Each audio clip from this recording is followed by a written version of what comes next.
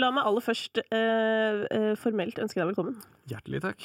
Espen Lind, jeg gjorde jo det sjakktrekket i stad, at jeg så deg fremføre When Susanna Cries på Allsang på grensen. Ja, såpass. Rett før du kom inn. Husker du det selv? Nei, når var det? Jeg lurer på om det kan ha vært i 2008. Ja, det kan stemme, for da kom jeg jo ut med et album, så det har helt sikkert vært på Allsang på grensen da. Der tror jeg har vært der flere ganger, faktisk. Ja. Det er liksom på sommeren i Norge, hvis du har noe du må promotere, så det har jo alltid vært et dilemma i Norge at det finnes ikke noe TV-program å opptre på med musikk på sommeren utenom Allsang på grensen.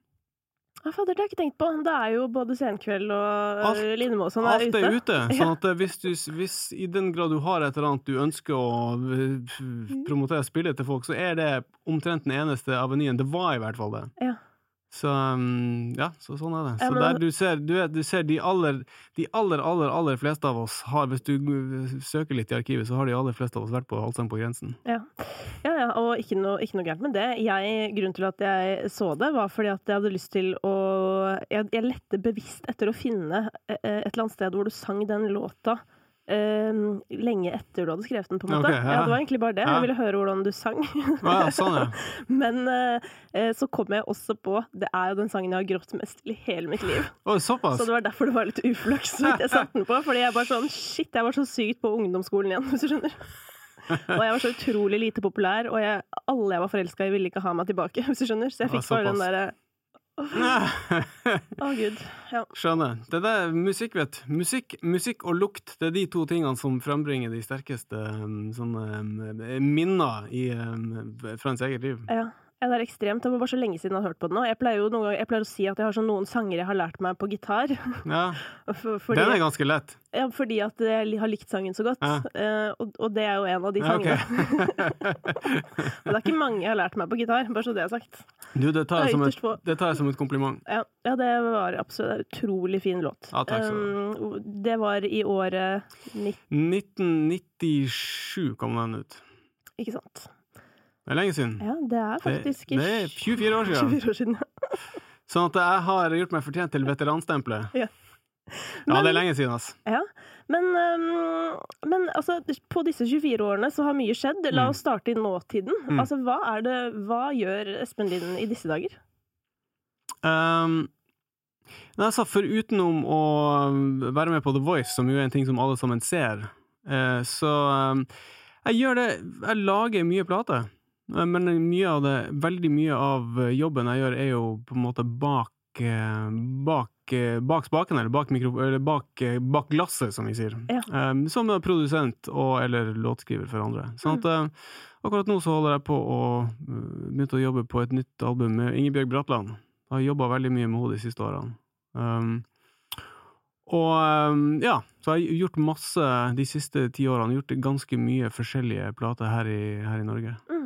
Ja, for da var jeg egentlig veldig nysgjerrig på, nemlig om du på en måte fortsatt er veldig aktiv der ute. Ja, det er jeg, men på en litt annen måte enn det jeg kanskje var. Jeg hadde jo, du kan si at min etter hvert ganske lange karriere, den er delt opp i forskjellige bolker da, og du kan si at jeg hadde jo den første bolken, først hadde jeg en veldig lang bolk før jeg i det hele tatt hadde noen form for suksess, hvor jeg hadde 10 år med bare motgang og ingen suksess whatsoever.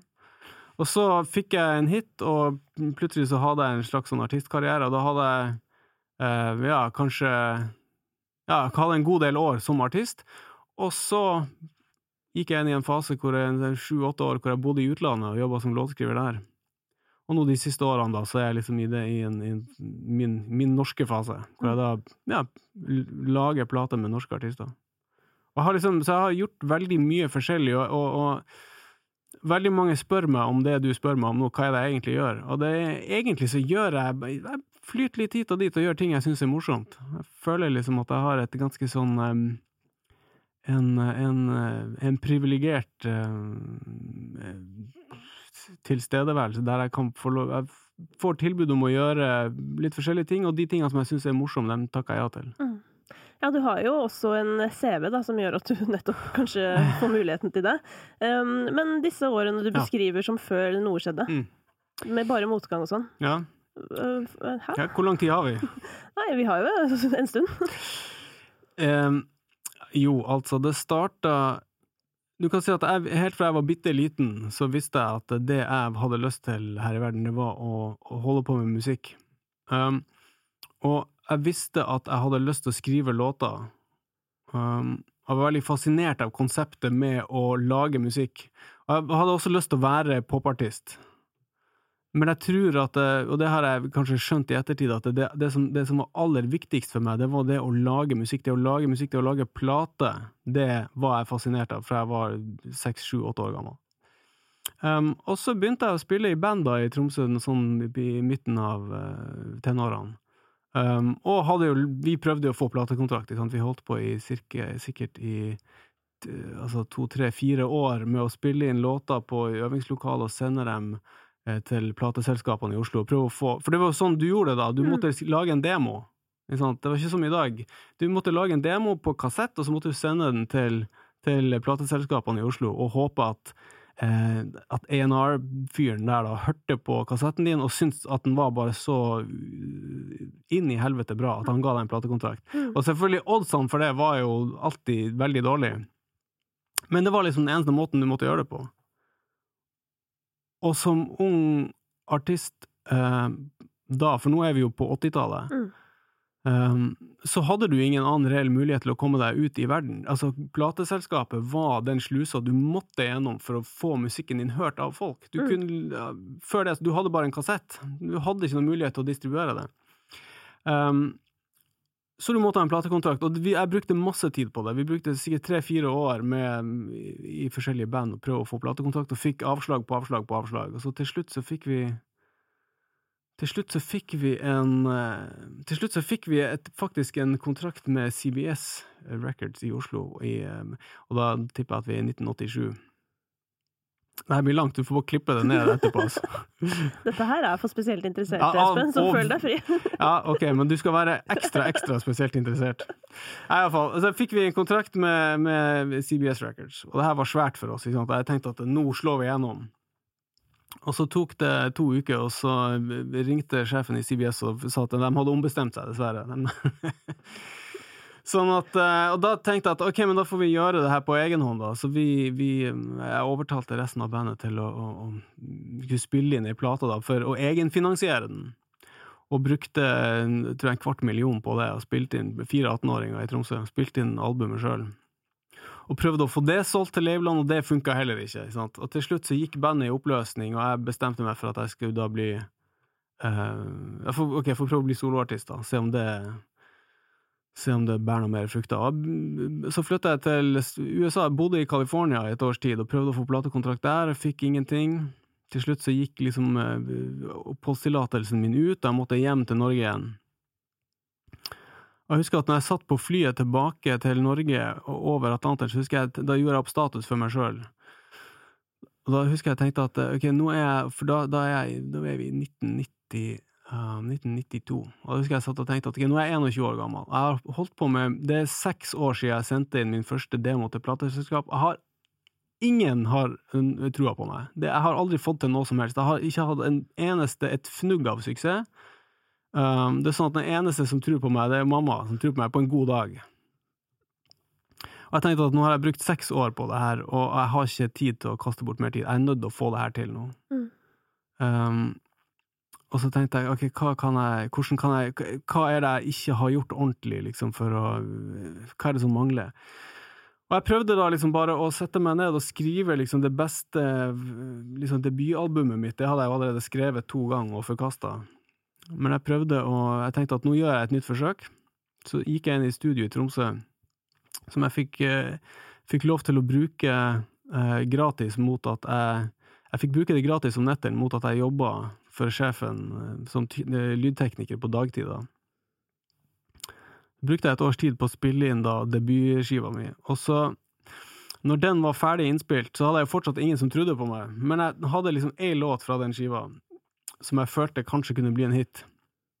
Det en låt som heter Yum Yum Gimme Some, skal ikke si at det en bauta i norsk underholdningshistorie, men det var liksom det første snev av suksess jeg hadde. For jeg tok den, og så jeg husker at jeg trykte opp 50 CD-er.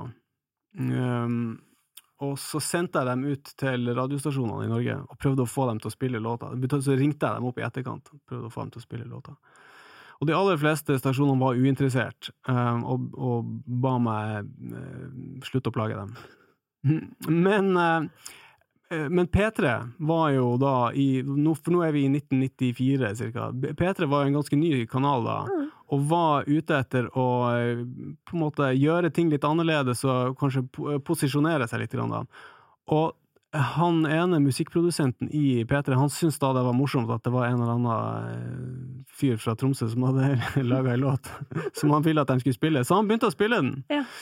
Med det resultatet da, at da begynte de andre nærradiostasjonene å følge etter. Som igjen førte til at den låta ble en liten radiohit. Det var ikke noe svært i det hele tatt. Men det var akkurat nok til at... Ja, men jeg husker den godt på en måte, så jeg tror... Altså du kan si at det som var på midten av 90-tallet i Norge, hvis du holdt på med popmusikk, så du hadde ikke mye konkurranse. Nei. Det var altså sammenlignet med sånn som vi har det i dag, så var det jo et u-land. Så den låta gjorde litt ut av seg. Jeg fikk masse sånn mediedekning og sånt, og så fikk jeg etter hvert kontrakter med Universal. Og så kom debutskiva, og debutskiva tryna sånn spektakulært. Og sånn, jeg var helt sikker på at den skulle selge 100 000 X, og så endte den opp med å gå ordentlig på snørra, og så solgte 5000 eksemplarer eller noe sånt. Og liksom i forhold til all medieomtalen som jeg hadde fått i forkant av, så var det jo sånn kjempefiasko. Så jeg fikk meg liksom ordentlig på snørra. Det var sånn uttrykket opp som løva ned som en skinnfell, det har liksom aldri passet bedre på noen i norsk musikkbransje enn det passet på meg akkurat da. Og så husker jeg, da fikk jeg, for den skiva kom i 95, og da hadde jeg brukt nesten 10 år på å ikke ha noen form for suksess. Og så fikk jeg den kontrakten da, og så tryna det likevel.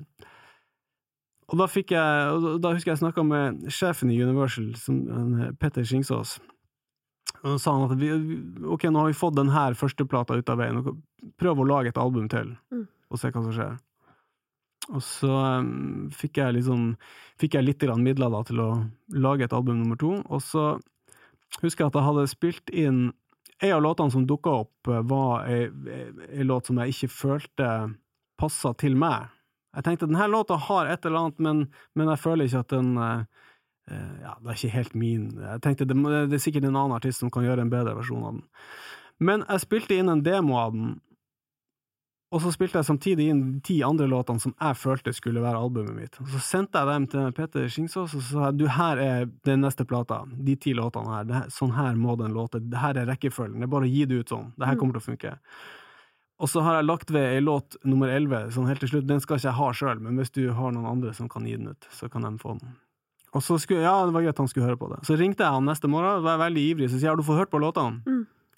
Så sier han, nei, jeg har hørt på alt sammen i går kveld. Ja, hva synes du, sier jeg? Nei, sånn, jeg må være ærlig og si at jeg likte egentlig ingen av dem. Ja, så tenkte jeg, ok, det er en dårlig start på samtalen med sjefen i label. Jeg sier, jeg liker ingen av dem, utenom den der helt siste, den låt nummer 11, den som skal gi bort. Ja, ok, tenkte jeg. Ok, hva du tenker? Så sier han, nei, hvis du gir bort den, da er du en enda større idiot enn jeg trodde du var i utgangspunktet, for det er jo en sånn låt som kan faktisk starte karrieren din. Og det var da When Susanna Cry, som jeg hadde tenkt å gi bort, som han overtalte meg til å beholde selv. Så tenkte jeg at, ok, jeg da gjorde ordentlig sånn møte med meg selv, hvor jeg tenkte, jeg har vært en fyr som aldri har tatt imot råd fra noen, har alltid gjort bare som jeg selv mente var riktig. Beviselig har det ikke funket 100% så langt. Kanskje jeg skal ta imot råd fra noen andre for en gangs skyld, og se om det funker. Så jeg spilte inn den, og Universal slapp den, og den ble jo da en gigahit. Og et sånt, gjennombrudd. Uten den så hadde jeg ikke sittet her i dag. Nei, det er ganske ekstremt å tenke på. Det finnes jo eksempler på det motsatte også. Jeg føler det finnes flere historier om den der låta som plateselskapet ikke ville gi ut, men som viste seg å bli den store låta. Men her kommer jo du med den motsatte historien. Ja, absolutt. Nei, men jeg er helt enig. Jeg har vært i andre motsatt situasjon også. Men det er jo veldig ofte at at det er ofte at jeg har jobbet mye med forskjellige artister som produsent opp gjennom årene, og låtskriver, og veldig ofte så opplever du at artisten selv klarer ikke å plukke singler. Artisten selv har ikke, man klarer ikke å se seg selv utenfra som artist. Du klarer ikke helt å se hva er den beste representasjonen av meg. Og dermed så er det veldig mange artister har vanskelig for å klare å se at det er jo den låta du burde slippe som singel. Det er det som kommer til å gjøre at folk åpner armene sine til deg. Ofte så trenger man hjelp til det. Du trenger hjelp av en label eller en produsent. Og så finnes det også, som du sier, det motsatte av greia, hvor artisten insisterer på å slippe en låt som labelen hater, og så blir det den største hitten de noen gang hadde. Vært med på det. Men hva var det med When Susanna Cries som ikke var deg?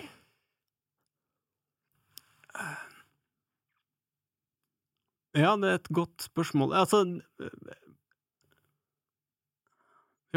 svaret på det er jo det at det var egentlig ingenting med den som ikke var meg. Den var meg, eller den kom fra en ekte plass. Og det er kanskje det som gjorde at den funket. Fordi at på debutskiva mi fra 95, den låt jo ganske annerledes. Og jeg tror at jeg hadde brukt så mye tid på å Jeg hadde blitt så opptatt når debutskiva mi kom, eller når jeg skulle skrive den, så hadde jeg brukt nesten 10 år av livet mitt på å prøve å få en kontrakt. Det er det eneste jeg hadde jobbet med, og hadde ikke fått det til. Og som jeg nevnte, jeg begynte å skjønne at ok, jeg er nødt til å nå må jeg få det her til. Og jeg tror at i prosessen med å begynne å bli litt grann desperat etter å få suksess, så begynte jeg å rett og slett gjøre den kardinalsynden som låtskriver, som er å begynne å skrive de låtene som du tror skal gi deg suksess, mer enn å skrive de låtene som kommer når du bare prøver å skrive musikk. Og derfor er jo den første skiva har jo et mye mer sånn 90-talls, en slags sånn der jeg vet ikke hva man skal kalle det, for en slags sånn der elektronisk, sånn rockehybrid, som for så vidt låt ganske riktig der og da. Og jeg føler liksom, og singelen Yum Yum, som jeg også følte at det her må da funke. Men jeg tror at i ettertid så det var litt av den sånn selvransakelsen som jeg gjorde når den skiva ikke funket, for jeg følte at jeg hadde gjort alt riktig. Jeg hadde mange sømløse netter, ikke sant? Hvorfor funket ikke det her? Jeg har brukt 10 år på å planlegge det her. Jeg følte at jeg hadde stilt opp på alle ting jeg skulle stille opp på, jeg hadde sagt de rette tingene i intervjuet. Ingen kunne forvente av meg at jeg skulle kunne gjøre noe mer. Og så slo det meg plutselig at jeg hadde da rett og slett lagd musikk som jeg trodde skulle treffe et publikum. Mer enn å lage kanskje det som lå naturlig for meg. Og da prøver du å treffe noen, og du ikke engang treffer deg selv. Da har du liksom, du kan ikke forvente at du skal treffe noen andre sitt nervesenter hvis du ikke treffer ditt eget. Så det var sånn, så det er en dyrekjøpt lærdom da. Men når jeg da skulle begynne å skrive den andre skiva, og hvor da Susanna var en del av pakken, så tror jeg vel bare at jeg konsentrerte meg mer om jeg liksom kvittet meg med all staffarsen og alt sammen, og bare prøvde å lage poplåter på gitar eller piano, og lage musikk uten å tenke så mye på det. Og så ble det litt det ble. Jeg tror kanskje det var det som føltes med Susanna, at den bare føltes litt for enkel, for det er en sånn låt som kom på 10 minutter, liksom. Og så lett kunne det liksom ikke være å lage en populær låt. Det man jo lærer i ettertid, at det er jo de øyeblikkene der, det er jo de låtene som blir de største, når det bare kommer uten at du tenker ikke over det på en måte. På starten, da jeg fant ut det, så tenkte jeg sånn, så irriterende at dere har så god timelønn på en måte. Men så glemte jeg jo alle de 10 årene uten betaling. Ja, det er helt sånn. Timelønn er ikke all verdens. Nei, ikke når man tar gjennomsnittet, men dette får meg også til å tenke på en felles tromsøværing av deg, Dagny, som også liksom forteller om sine 10 år hvor det ikke skjedde en dritt. Og det som jeg synes er interessant med det, selv om det er veldig langt tilbake i tid, det er jo på en måte at for meg, når du forteller dette, så svarer det på en del spørsmål jeg har hatt om deg, da, og på en måte din stamina på en eller annen måte. Fordi at det er jo ofte de folka der som hadde den planen og gikk for den, uansett hva. Det er jo ofte de som ender opp med å få det til på et eller annet tidspunkt. Sånn sett så føler jeg jo at verden ikke er helt urettferdig. Nei, det kan du si. Det jo mesteparten av suksess i musikkbransjen jo det å ikke gi seg.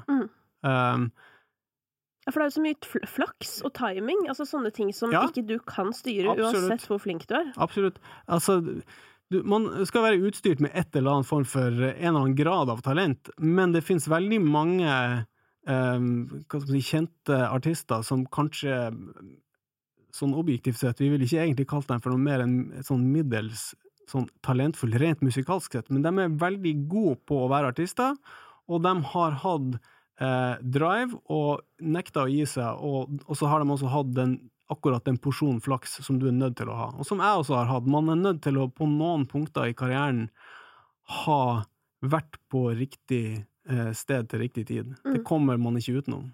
Men dette her jo også veldig sånn i motsetning til for eksempel The Voice, føler jeg. Fordi noe av det tristeste for meg med sangkonkurranse på TV, som jeg for øvrig elsker, bare så det jeg har sagt, jeg føler jeg den største fan av reality-TV, punktum, og hvis det litt musikk ispedd, så det enda bedre. Men det jo det der når du ser folk som med på, kanskje spesielt Idol og The Voice, og så går de ut, og så gråter de fordi de tenkte at det var den sjansen de fikk. Og da sitter jo jeg hjemme og rister og sånn der, herregud, noen må si at kanskje det kan ta 15 år før det skjer noe, liksom. Det sant. Men jeg tror at hvis du har det i deg, hvis du har den egenskapen fra naturens side, som jeg tror du må ha for å ha suksess, så trenger du ikke at noen forteller deg det. Du trenger ikke bli fortalt at det her ikke din eneste sjanse. Skjønner du hva jeg mener? Jeg tror at hvis du utstyrt med den om du kaller det drive da, eller ambisjon fra naturen sin side, så trenger du ikke å bli fortalt at ikke gi deg, du kan fortsette med det her. Det finnes andre avenyer. Det vet du i utgangspunktet. Du vet at min måte å liksom fortsette på i alle de årene hvor jeg bare gikk på trynet hele tiden, var jo bare det at jeg så alltid for meg at en eller annen gang så får jeg det her til. Det var jeg på en måte aldri i tvil om. Og det sikkert litt sånn ungdommelig overmot, og jeg vet ikke om jeg hadde hatt den attituden i dag som en snart 50 år gammel mann, men da var jeg helt overbevist om at det her kommer jeg til å få til, men jeg må gjennom x antall hindringer før jeg når målet. Jeg må få så mange dører i trynet. Hvor mange dører det vet jeg ikke. Det kan være at jeg må gå på snørret en gang til. Det kan være at det skjer 20 ganger til. Men nå gikk jeg på snørret, da i hvert fall en til ut av veien, hvis du skjønner hva jeg mener. Det på en måte eneste måten jeg klarte i hvert fall å bevege meg fremover på. Bare tenk at det her bare en ting som du må gjennom for å komme til målet. Og har du en plan B, så tar du jo den før eller siden, fordi at det et møkkaliv når ting ikke går din vei. Har du en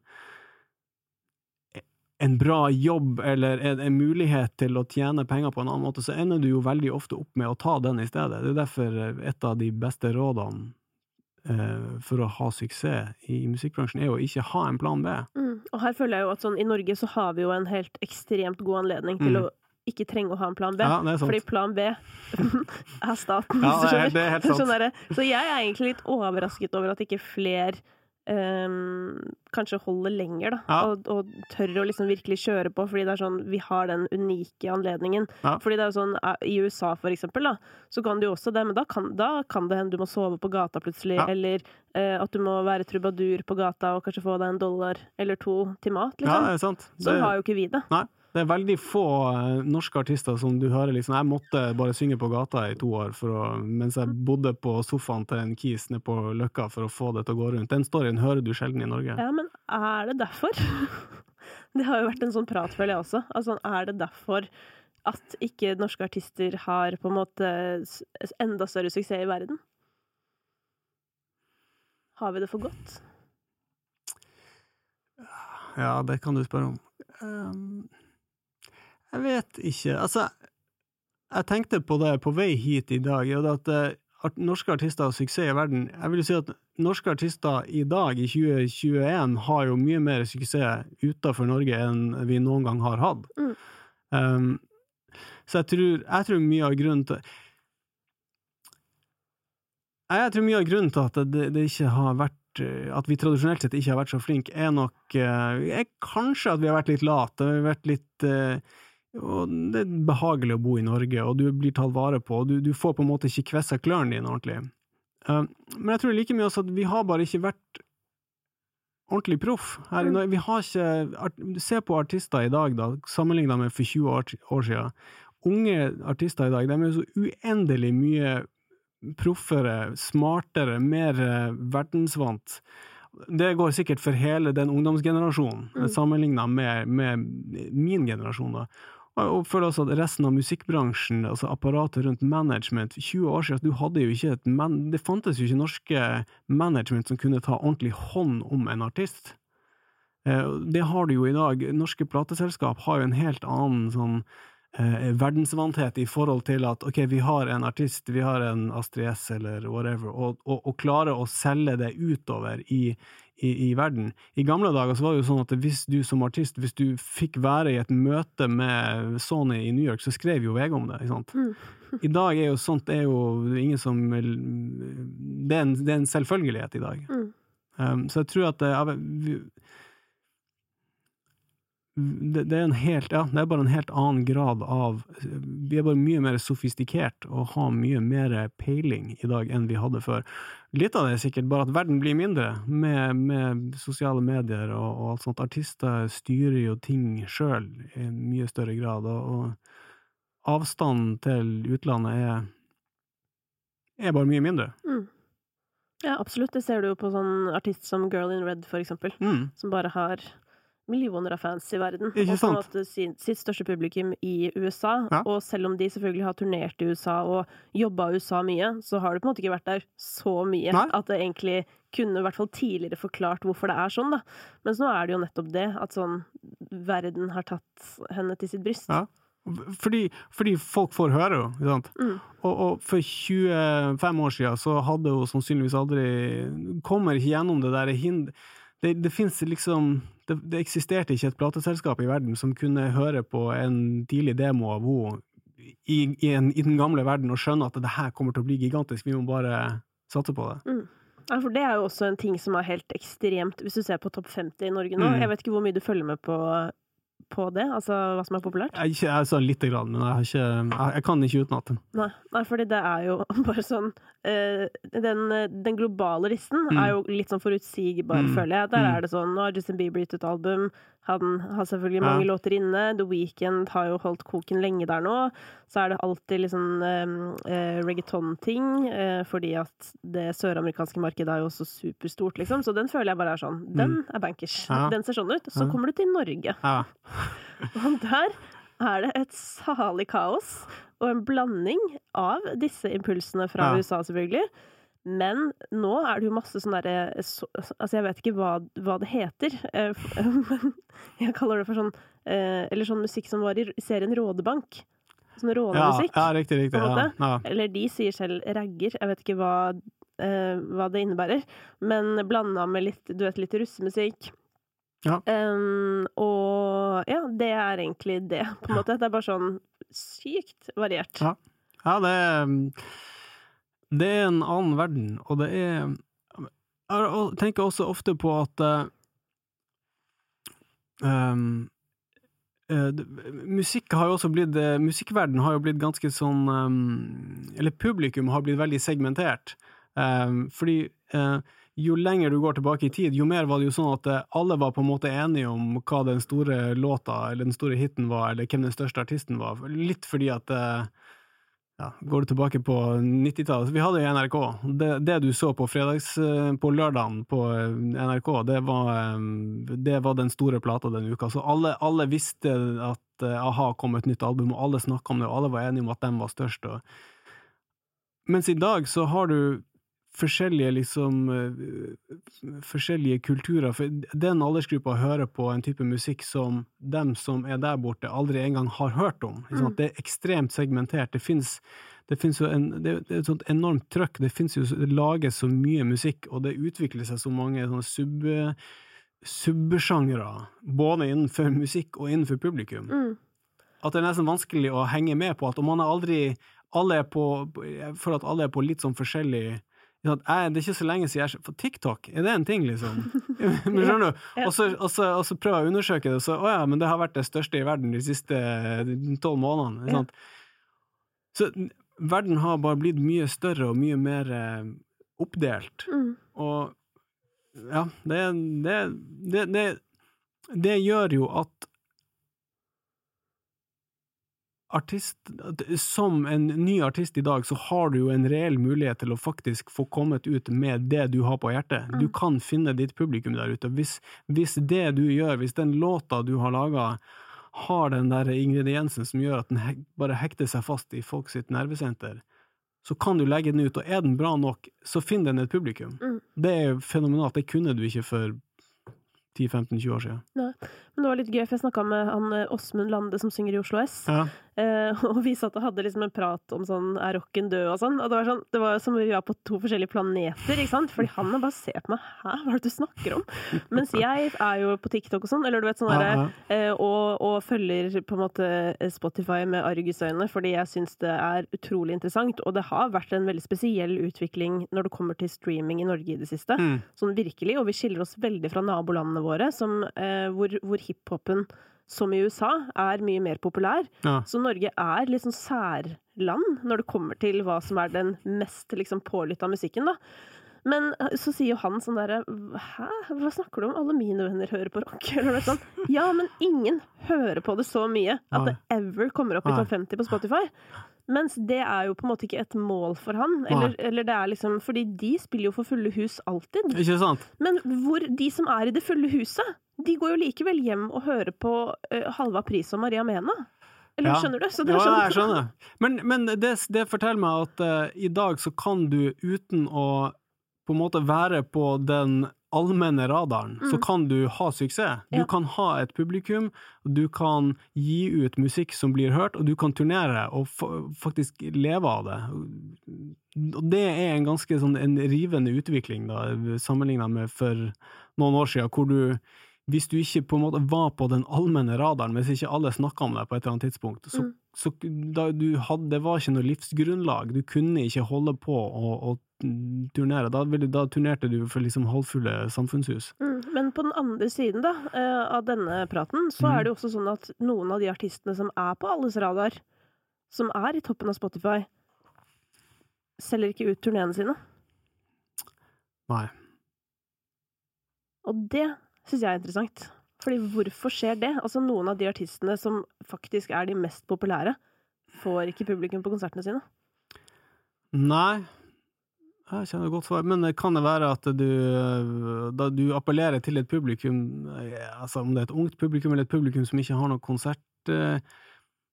Jeg vet ikke, hvordan er konsertkultur? Jeg må innrømme at jeg er ikke noen sånn veldig ivrig konsertgjenger selv, men det er mulig at det er deler av bare publikum som konsumerer musikk på Spotify, ikke går på konsert, ikke har noe forhold til livemusikk. Ja, det kan godt hende. Det er i hvert fall veldig interessant og liksom en frustrerende problemstilling i mitt liv som jeg tenker litt på. Ja, musikk konsumeres på en helt annen måte nå enn det gjorde for... bare noen år siden. Det er helt andre forbrukermønster og helt andre mekanismer som spiller inn. Men du, for å gå tilbake til din karriere, så kom du jo til et punkt hvor jeg vil ikke si at du på en måte sluttet som artist, fordi det har jo skjedd litt ting underveis her, hvor du har stått på scenen fortsatt, og fortsatt gjør. Men fokuset ble etter hvert et annet. Og hva er det da som gjør at du tar det valget og på en måte går litt mer av scenen og litt mer inn i studio? Jo, i kjølvannet av, altså, når jeg liksom ordentlig slo gjennom og da hadde jeg liksom det albumet med When Susanna Cries, som heter Red, var liksom en kjempestor suksess for meg. Det funket, jeg reiste mye rundt i hele verden og gjorde mye jobb, turnerte, og fikk gjøre alle de tingene som jeg på en måte alltid hadde, som jeg trodde at jeg hadde drømt om å gjøre. Og det var kjempegøy, helt inntil det ikke var gøy lenger. Fordi det jeg opplevde var at jeg lot det krevde så mye tid av meg å reise rundt og være popartist sånn på heltid, at jeg fikk liksom ikke noe tid til å lage ny musikk. Jeg følte at jeg tok fra meg den tida som jeg brukte i studio til å sitte og lage ny musikk. Og jeg begynte vel å føle at eller jeg ble veldig bevisst på at det jeg primært synes morsomt med å holde på med musikk, det å lage plate.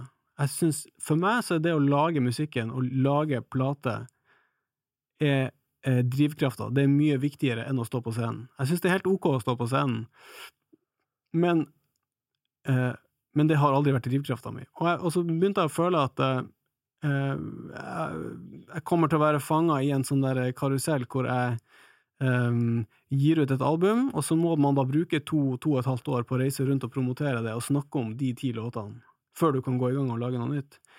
Igjen, i dag jo den virkeligheten litt annerledes. I dag kan du jo gi ut låter hele tiden. Det kunne du ikke da. Du var på en måte prisgitt plateselskapet sin syklus. Så jeg begynte å føle at ok, det her den her suksessen, som nå da selvfølgelig et enormt privilegium, det begynte også å føles litt grann som som en hemsko. Og litt av det, altså fordi at jeg var oppe i mitt eget hode, og klarte ikke, og jeg var ung og dum, og klarte ikke helt å se situasjonen utenfra, men jeg begynte å føle at suksessen var rett og slett en sånn albatross rundt halsen på meg, som tok fra meg gleden ved musikk. Da tenkte jeg, ok, men da har jeg mer lyst å prøve meg, rett og slett å skrive litt for andre, lage plater med andre, og se om jeg kan finne litt glede, ny glede i musikk ved å gjøre det. Så jeg begynte det, rett og slett. Jeg begynte å skrive og produsere for andre, og da gjorde jeg det sammen med Amund Bjørklund, som har vært min partner i alle år.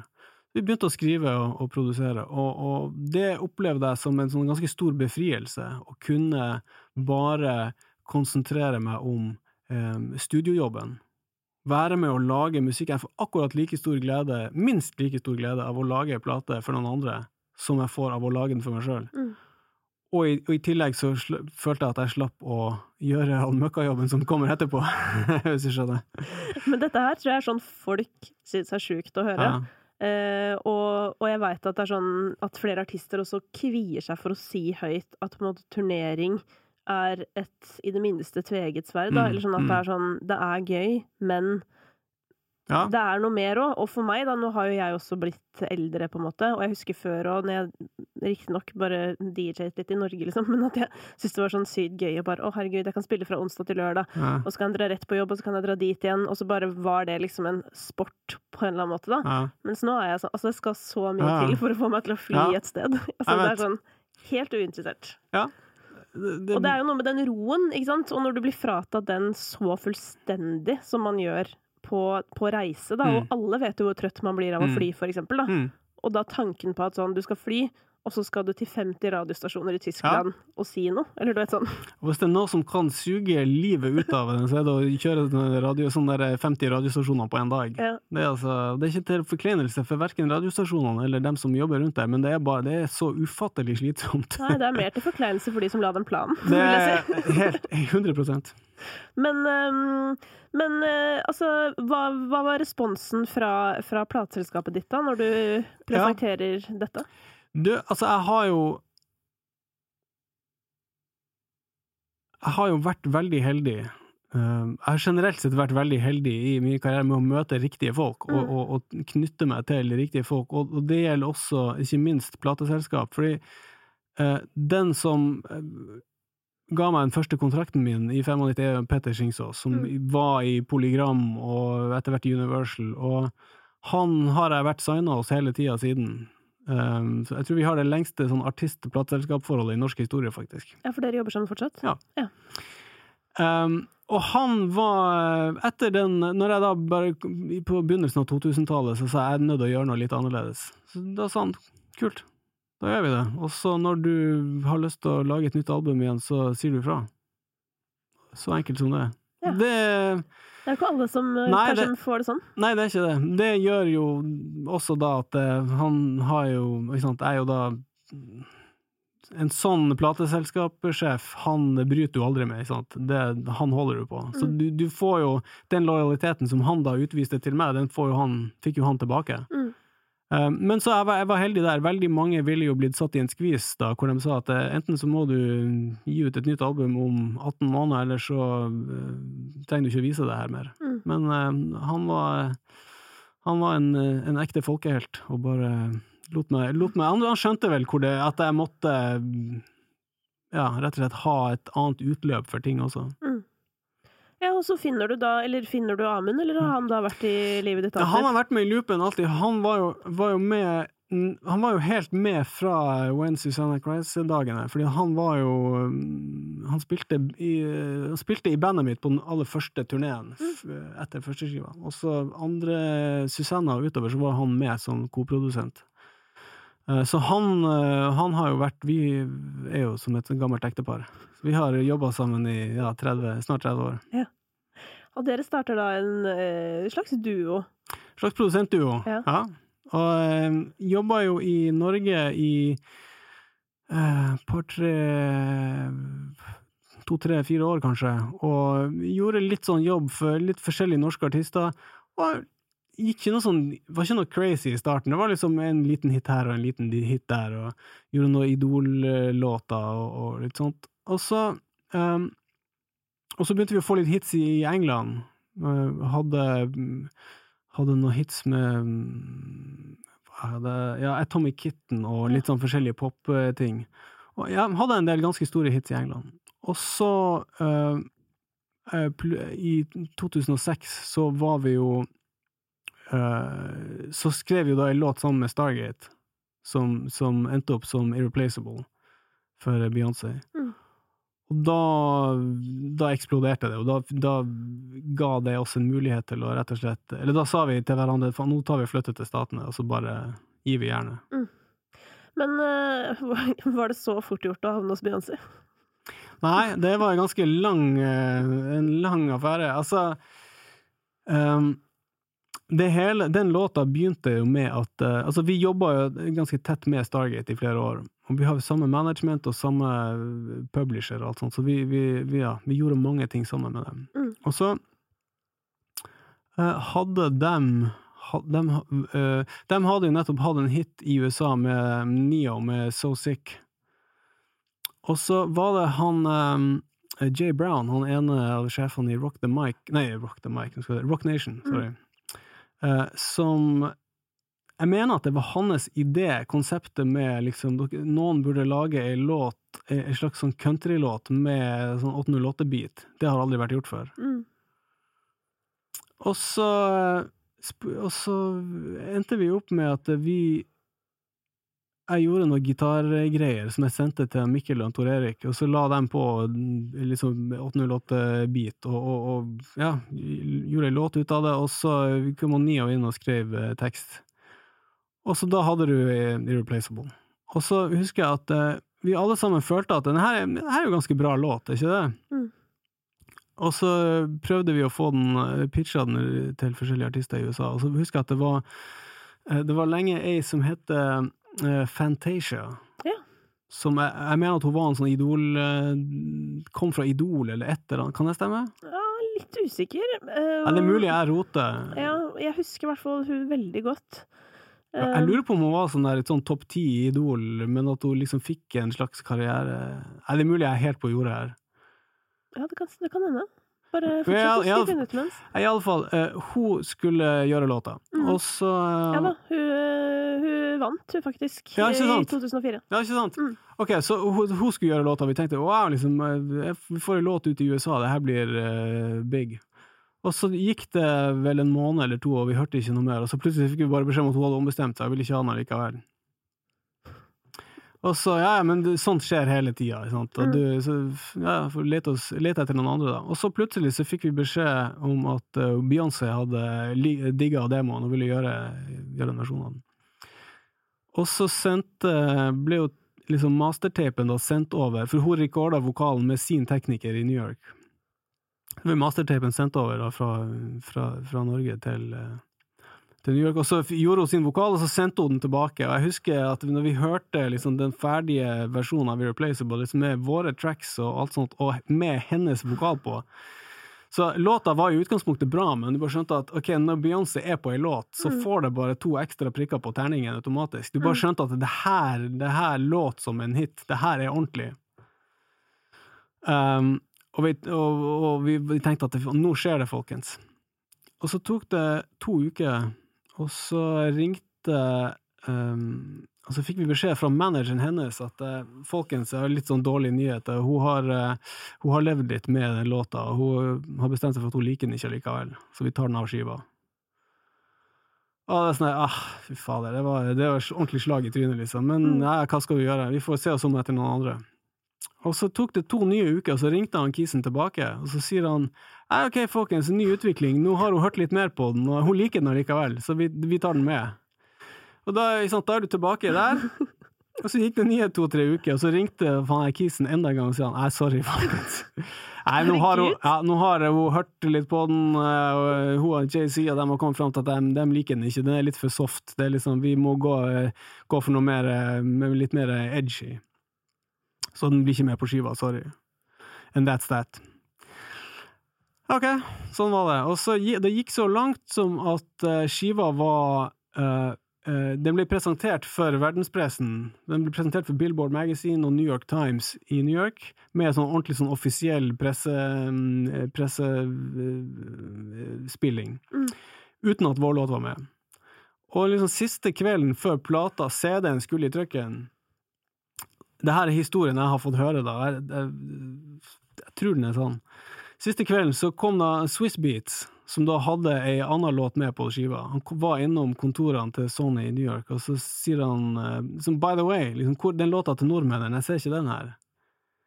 Nei, wow, vi tok den av, vi føler ikke at den er litt for soft, vi må ha noe med litt more grittier, more edge. Og så sier han, faen, dere er idioter, dere er gærne hvis dere tar av den låta, det der kommer til å bli en gigahit. Nah, man, og det på Sony, den følte ikke det. I'm telling you, ikke sant? Og han har hatt så mye pull, at de valgte å ta med den låta da. De begravde den som, jeg tror den ligger som sånn nummer 12 av 16 eller noe sånt. Og så kom jo, jeg husker ikke rekkefølgen på siden, men først så kom vel, jeg lurer på om det var Deja Vu som kom ut først. Og sånn, en grei hit. Men ikke sånn der, ikke kanskje den barnbusteren som de hadde håpet på, og så tror jeg, og så var det, nei, jeg husker ikke, så kom Ring the Alarm, tror jeg, og som heller ikke var noe sånn, ganske sånn kul og sånt, men... Altså begge de to er dritkule, og det makes sense at de har tenkt da at deres var for soft på en måte, når de var ute etter jeg skjønner godt hvordan de har tenkt, men så jeg lurer på om de da hadde sluppet, jeg tror de hadde sluppet 4 singler fra skiva, og ingenting hadde liksom ordentlig caught fire, og så var det vel bare et sånn siste, sånn desperat Hail Mary, ok, vi får prøve denne låta til nordmennene. Så slapp de den, og så ble det den største suksessen hennes opp til det tidspunktet. Ja, fy fader, hvordan føltes det? Det føltes godt, det må jeg ville vært ljug og si noe annet. Ja. Nei, det var fantastisk. Det var nummer 1 i USA i 10 uker. Sånt. Men smaker det ekstra godt når, på en måte, altså med det bakteppet av at en del folk ikke hadde troa på den? Nei, ikke egentlig, for de folkene, jeg hadde egentlig ikke noe forhold til de menneskene, jeg hadde ikke noe revansjelyst over for noen, jeg var egentlig bare happy over at den låta funket. Så det er jo en sånn historie hvor en låt som ender opp med å bli en stor hit nesten ikke blir i det hele tatt. Ja, jeg har hørt så mye sånn der fra låtskrivere om sanger som har vært hos Nicki Minaj og den ene og den andre, og så bare sitter man og venter sånn spent den dagen skiva kommer ut, fordi ingen vet hva som ender på albumet til slutt. Liksom. Det virker jo helt sykt. Ja, det er insane. Og de ukene der med frem og tilbake på Beyoncé høres ut som dere har satt i torturkammeret, liksom. Ja, på en måte. Samtidig så var det hadde vært enda verre hvis vi hadde visst hvor stor låta endte opp med å på en måte kunne bli, hvis du skjønner, der og da var det egentlig bare en liten låt som hun hadde sunget. Vi var bare stalket fordi vi kanskje fikk med en låt på Beyoncé-skiva. Ja, sånn, ja, så det var ikke sånn at dere var like sikre som Swiss Beats på at det skulle bli Liksom ikke 10 uker på nummer 1, liksom. Der tror jeg ikke noen av oss var. Men så for min del i hvert fall, jeg var bare sånn dødshappy for å få, altså være en liten del av låta, og faktisk få være på et Beyoncé-album. Det var svært for meg. Svært for en enkel gutt fra Nord-Norge. Ja, det tror jeg det var svært for de fleste. Men hva slags døråpner blir det for dere da? Hva skjer etter det? Jo, fordi at da bestemte vi oss for, nå så bare flytte til New York. Og så vi tok med oss familie og flyttet over, og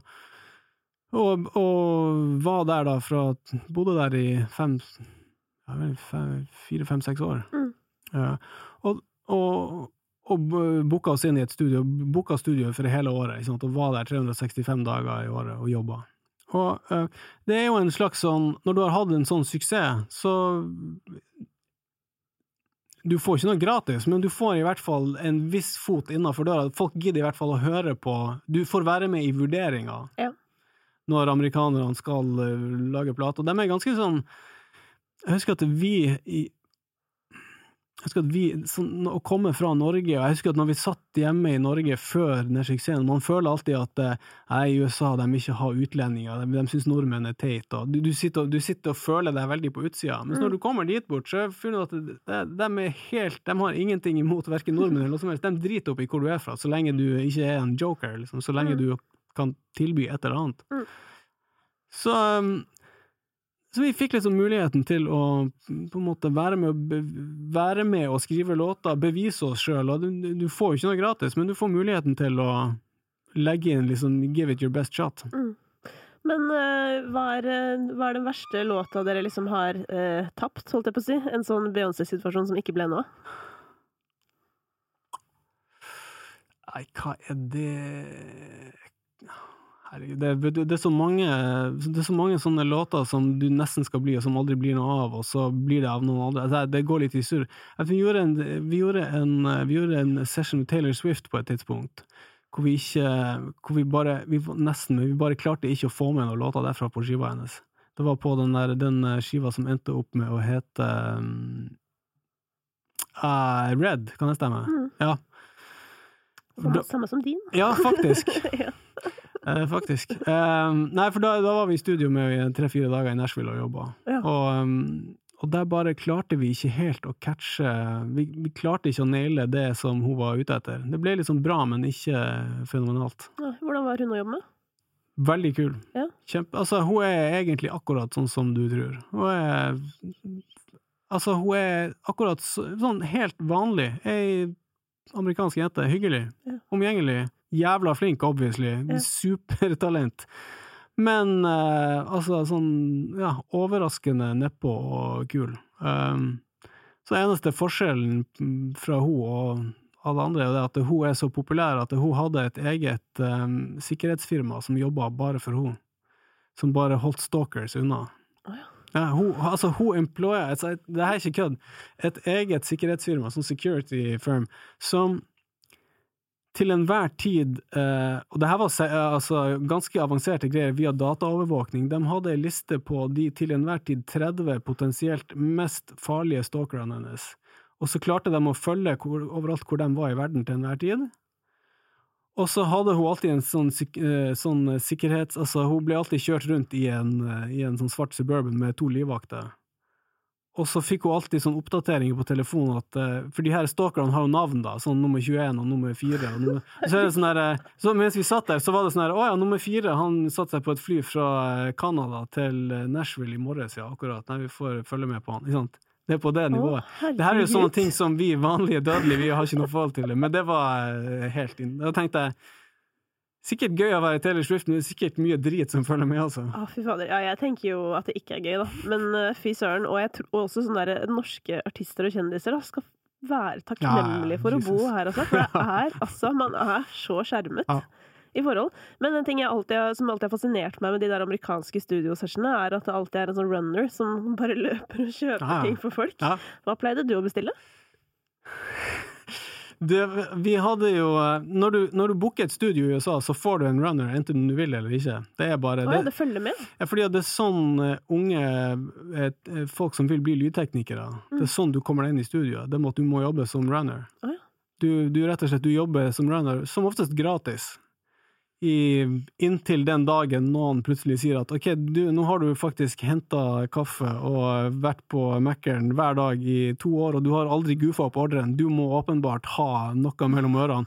Vi trenger en assistent på denne session, har du lyst til å være med? Det sånn, så det jo motivasjon til å være runner. Så vi hadde alltid, den runneren får du enten du vil eller ikke, og i starten, når du kommer fra Norge, så føler du litt, det litt sånn awkward, for du føler at du har en tjener, liksom. Ja.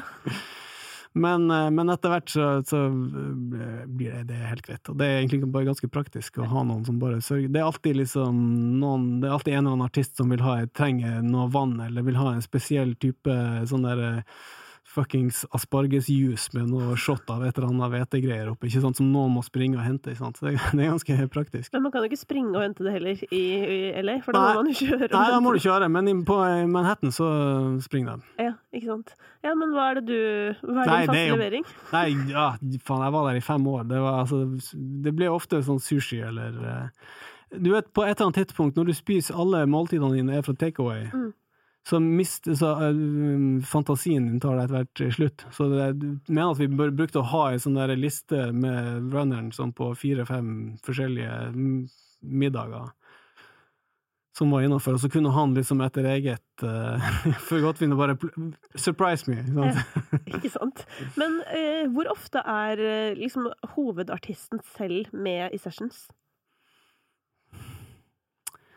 Det kommer litt an på jo mer suksess du har som produsent, jo oftere artisten med. Ja. Fordi at hvis du har tid til overs, eller hvis du ikke har kalenderen din full av artister, det du gjør da å jobbe med låtskrivere for å prøve å lage låter. Når du har hvis du blir ettertraktet etter hvert, så har du alltid artister som vil ha låter fra deg, og da vil de være med på session som oftest, fordi de vil ha en cut. Noen av dem kommer med genuine, flinke låtskrivere, andre vel mer sånn, vil være med. Ja. Hvem det du har jobbet med som har på en måte overrasket deg veldig positivt på låtskriverfronten? Oi, faen, det mange. Hva skal jeg si? Altså, Taylor Swift var jo sånn åpenbart sånn supertalent. Sånn helt crazy. Veldig, men personlig, kanskje det største kicket fra å jobbe med låtskriver, og som jeg ikke forventet meg, var en som vi endte opp med å gjøre veldig mange ting med, som han Pat Monahan fra Train.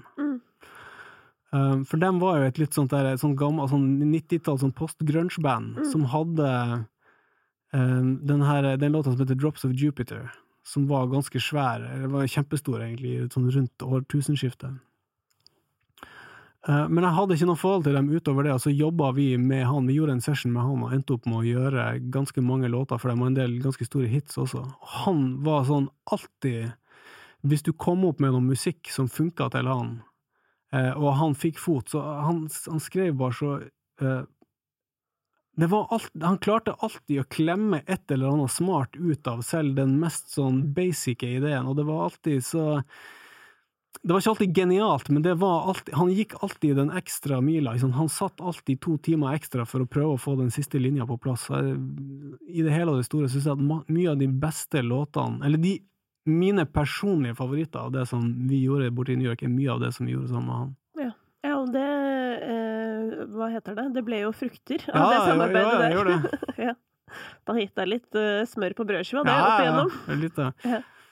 Ja, fordi men det var Hey Soul Sister som ble den største hiten deres. Ja. Absolutt, altså soleklart, og den jo det jo også en sånn historie da hvor labelen ikke trodde på låta. Ja. Det fordi at vi var ganske ferske i New York da, når vi fikk tilbud om å jobbe med han.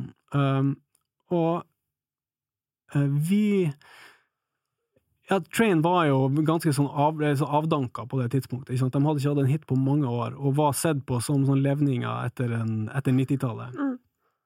Og hadde vel fått kniven på strupen av Sony, at nå må dere ha en hit, eller så ryker dere ut.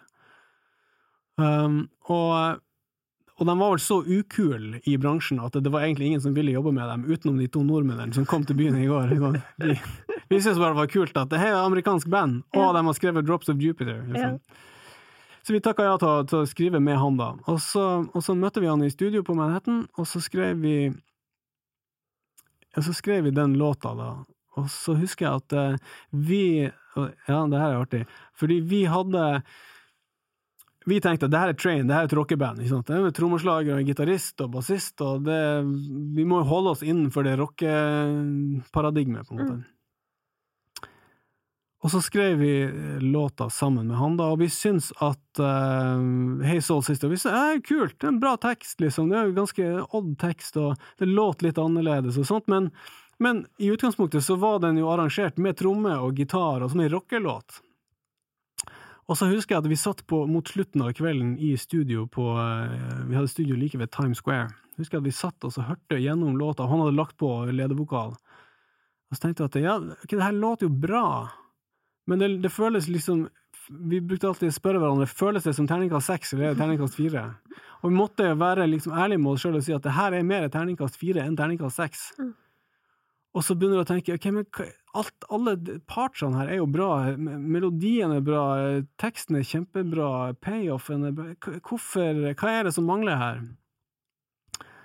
Og det begynte å bli sent på kvelden, og han skulle dra videre, ikke sant? Og det her var vel da i utgangspunktet sannsynligvis siste gang vi kom til å se han. Og du vet at i det artisten drar fra studio, så stivner låta litt. Det er litt som en sånn det er som å holde på med leire. På et eller annet tidspunkt så kan du ikke forme den greia så lenger. Da er den litt sånn som den er. Og vi følte at vi var i ferd med å havne der med Hey Soul Sister. Og så i et sånt siste sånn desperat forsøk på å gjøre et eller annet med låta, så sa han Amund til meg, for da hadde jeg nettopp hatt en hit i Norge med en låt som heter Scared of Heights, med ukulele. Og så sa han, faen, tok ikke du med deg ukulele over fra Norge? Jo, så jeg har den ute i loungen med resten av stashet. Ja, faen, gå og hent den da. Så sier jeg, men faen, jeg visket litt, for Pat satt bakerst i rommet, vi satt foran med miksebordet, så jeg, faen, kanskje hente ukulele til Train, det blir et rockeband, han kommer til å bli fornærmet å gå. Yeah. Og så sier han, men drit i det, sier han, men vi må bare prøve et eller annet, for det her er i ferd med å liksom bare renne ut mellom fingrene våre. Så gikk jeg ut og hentet ukulele, og så husker jeg gikk bort på miksebordet, og så skrudde jeg ned alle kanalene, alle instrumentene vi hadde spilt inn, utenom basstromma. Jeg lot den være igjen, og la litt sånn ekko på den, så den fikk et eget sånt pattern, et rytmepattern. Og så begynte jeg egentlig bare å spille noen nye akkorder på ukulele, mens jeg ba Pat om å synge låta vi nettopp hadde skrevet. Og da gjorde han det, og det var Hey Soul Sister. Og med en gang han hørte det, og vi hørte det, så skjønte vi at det her er jo, det er sånn her den skal låte, og han elsket det. Og vi var sånn, men jeg synes ikke det her er litt for rart. I don't fucking care, it's awesome. I love it. Ok, så rekordet vi den på liksom i 2-tida på natta, og mer eller mindre sånn som den ferdige versjonen. Sendte vi den til sjefen i Sony, og så neste formiddag i studio, så ringte han da, sant? Sjefen, og så sier vi, ja, hørte du på låta? Og så sier han, hva er den ukulele-driten dere har sendt meg? Det her er jo helt forferdelig. How am I gonna get this on the radio? Og så sier vi, ja, men, sorry, liksom, vi synes det her er ganske kult. Altså, så sier han bare, dere røyker for mye crack i Norge, for dere er faen meg, men han synes ikke det var artig engang, han var sint. Han skjelte oss ut. Og så sa vi at, ja, men ok, vi synes det her er kult, og altså, Pat elsker det, han synes det her er kjempekult, med mindre han har ombestemt seg til i dag. Og Sony-sjefen, han var sånn her, you can forget it, det her, this is horrible, this sucks, we're not gonna use it, og så la han på. Men heldigvis for oss da, så var Pat, han hadde nettopp fått seg en ny manager, som var samme managementet som Fallout Boy og en del av de store artistene som var ganske hot akkurat da. Så han manageren hadde litt sånn tyngde. Så når da Train gikk inn og sa at vi elsker denne låta, det her skal bli vår første single, så fikk de viljen sin da. Og den var jo en ordentlig sånn, så slapp de Soul Sister, det var en sånn slow burner, den brukte 1 år på å klatre opp på listen. Men til slutt så var den liksom opp på topp 3. 1 år? Den brukte 1 år. Oi! Det var bare, for det var aldri noe som eksploderte, det var bare sakte, men sikkert, ikke sant? Og til slutt så endte den med, jeg tror det lurer på om den er en av de mest solgte singlene i USA. Shit, herregud. Altså... Og det etter, altså Sony, de hatet den, sånn with a vengeance. Det skal sies at han sjefen da, han i etterkant, når låta blir en hit, så kom han og ba om unnskyldning. Altså, I was wrong. Ja, for det kan jeg respektere. Ja, det var vel det vi sa, så you know what, it's okay. Ja. Guriland. Men altså, dette her USA-eventyret, eller hva vi skal kalle det, som varte i 4, 5, 6 år, det var litt uspesifikt. Jo, nei, det går i surr, men det er nok der omkring. Ja, men hva brakte deg tilbake?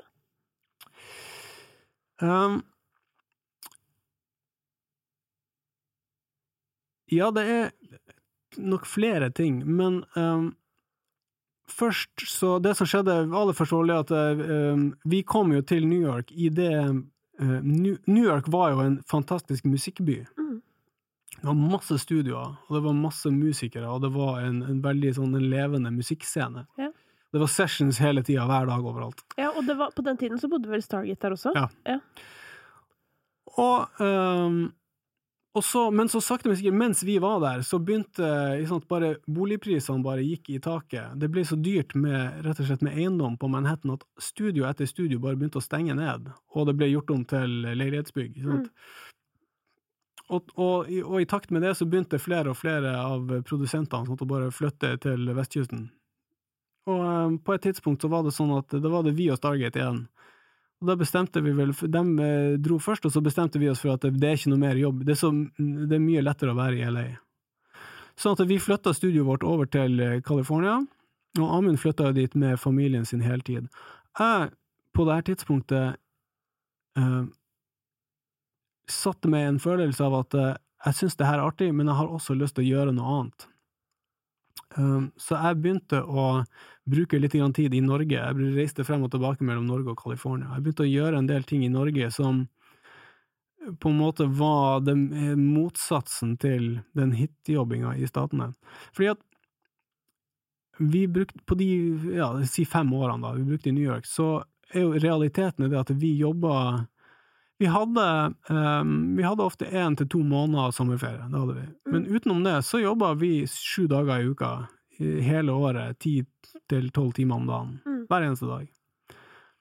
Og fordi du blir litt sånn, du havner i en sånn der hit-psykose, ikke sant? Jeg har ikke råd til å ikke gå på jobb i dag, i tilfelle det er i dag den der hitten kommer. Du blir idiot, man kan ikke holde på sånn, men vi gjorde det. Og jeg kjente etter hvert at når du skriver så mye musikk, så er jo realiteten det at du har en del hits, men du har også veldig mye musikk som ikke blir hits. Og veldig ofte så er det sånn at den musikken følte jeg, den hadde på en måte ingen funksjon hvis den ikke er en hit. Den er laget for å være en hit, men hvis den ikke er det, så har den ingen verdi. Skjønner du hva jeg mener? Mens i motsetning til hvis jeg lager en låt som er noe som betyr noe for meg, og som et eller annet jeg har lyst til å dele med deg. Hvis det blir en hit, så er det flott. Men hvis det ikke er en hit, så er det fortsatt et bra stykke musikk som jeg vil ha på min CV. Mens hvis det eneste jeg prøvde å gjøre var å få en hit, og så blir det ikke det, da er den låta ingenting. Skjønner du hva jeg mener? Ja, og hva sier det om deg på en måte? Nei, nå er jo det satt litt på spissen, men jeg følte at man brukte mye tid på jeg brukte mye tid på musikk som kanskje ikke ble noe av, og jeg hadde lyst til, og det går veldig fort, og du liksom, det er sånn musikalsk speed-dating, sånn at du møter en låtskriver eller en artist, og så, boom, hei, du heter det, og jeg heter det, la oss skrive en låt. Og jeg opplever at jeg kanskje også har et annet gir, som jeg synes egentlig det er artigere å kunne jobbe med musikk, gå litt mer i dybden, og kanskje bruke en måned eller 2 eller 3 på å jobbe med en artist, og på en måte være med å forme et uttrykk, og bli litt kjent, og liksom komme ordentlig litt sånn i dybden. Det savnet jeg med å ikke få gjøre det i statene. Så jeg begynte å ville produsere litt låter og plater her hjemme i Norge, for å kunne jobbe på den måten. Så jeg hadde jo flere år der jeg på en måte balanserte dietten min med å gjøre et album her i Norge, og så reiste jeg over og jobbet i USA noen måneder. Ja, fordi sånn sett i retrospekt, hva er medisinen mot den hitpsykosen du beskriver?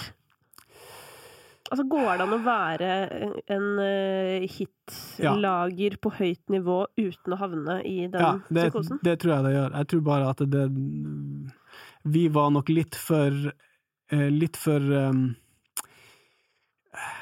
norsk, og vi var litt sånn, følte at ok, nå vi her i New York, liksom, nå må vi bruke sjansen, og det mye rett med den impulsen, men det går også an å balansere det. Se på Ina Brodsen for eksempel, som jo jeg har jo snakket mye med hun om det her, og hun har jo kjørt sånn beinhardt på et sånt, at hun bare gidder å gjøre liksom 1 eller 2 sessions i uka. Og hun har jo ikke noe mindre hits, tvert imot, hun har jo mye flere hits enn det vi hadde, sant? Så det går helt fint an å gjøre det på en annen måte. Vi bare klarte ikke å se det på det tidspunktet. Vi var på en måte så inne i det, og vi var inne i et system også, hvor det her sånn man jobber fort, man jobber med mange, man skyter med hagle, og når du treffer, så treffer du, da treffer du skikkelig. Men man må også godta at det ikke alt som blir noe som helst av. Det, ja, i lengden så hadde jeg i hvert fall lyst å kunne lage musikk også på en annen måte. Nå skal du få bli med inn i et lite segment her, som dreier seg om kritiske spørsmål. Ok. Ja, så vi får se hvordan det bærer av gårde. Jeg må ha litt vann til å begynne. Ja, vi kan jo begynne ganske sånn enkelt da, og i sammenheng med det vi nettopp har snakket mye om nå egentlig, dette med å liksom produsere, skrive, være i sessions med folk. Er det liksom noe musikk, eller noe sjanger, eller noe som du aldri kunne tenke deg å jobbe med? Eller hvor du tenker at du ikke kunne gjort en god jobb? Ja, men det har ikke noe å gjøre med om man liker det eller ikke. Det har å gjøre med jeg tror at for å gjøre en god jobb som om du låtskriver eller produsent, så må du snakke det språket. Du må snakke det flytende. Og det veldig mange sjangre som hvis jeg skulle lage hiphop, for eksempel. Jeg kan høre på hiphop. Det ikke min hjemmebane i det hele tatt. Hvis jeg skal snakke hiphop, det omtrent som jeg snakker fransk. Det med en veldig, veldig sterk aksent. Jeg kan kanskje gjøre meg forstått, men jeg overbeviser ingen. Og det omtrent det samme det ville vært hvis jeg prøvde for eksempel å skrive hiphop. Jeg kan sette pris på det fra utsida. Jeg har veldig stor respekt. Jeg har litt for stor respekt for det faget til å tro at jeg kan få det til. Så det er mange sjangre som jeg ikke kunne jobbe med, absolutt. Bare fordi at jeg ikke har peiling. Ja, fordi hvordan ville det vært hvis du hadde liksom vært i USA fortsatt nå da? Når på en måte lyden av popmusikk i verden som den er? Ja, det du jo ser jo at veldig mange,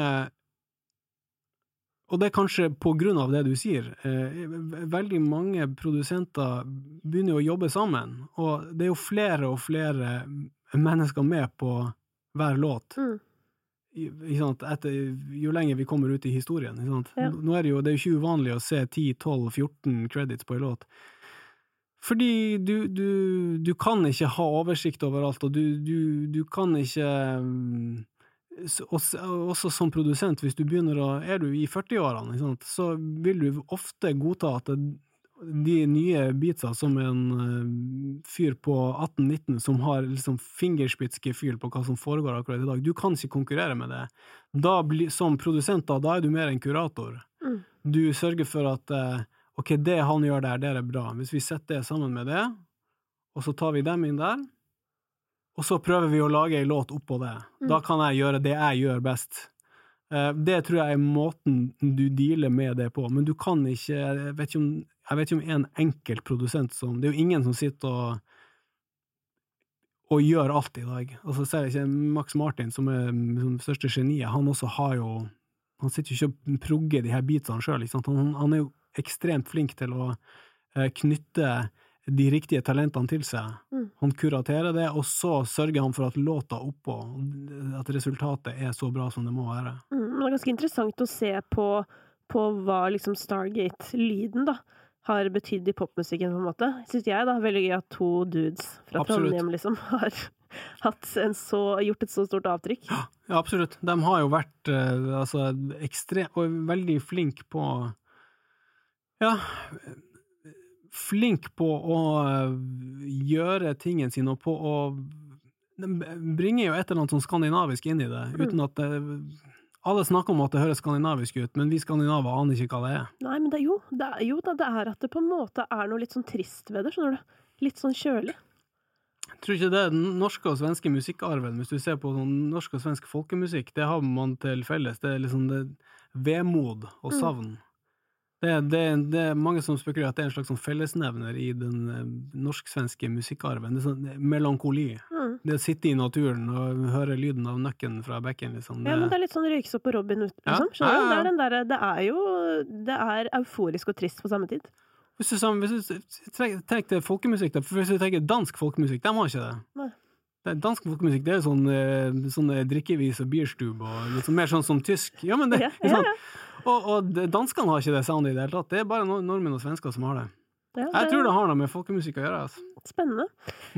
Du, det for mye guttastemning i musikkbransjen?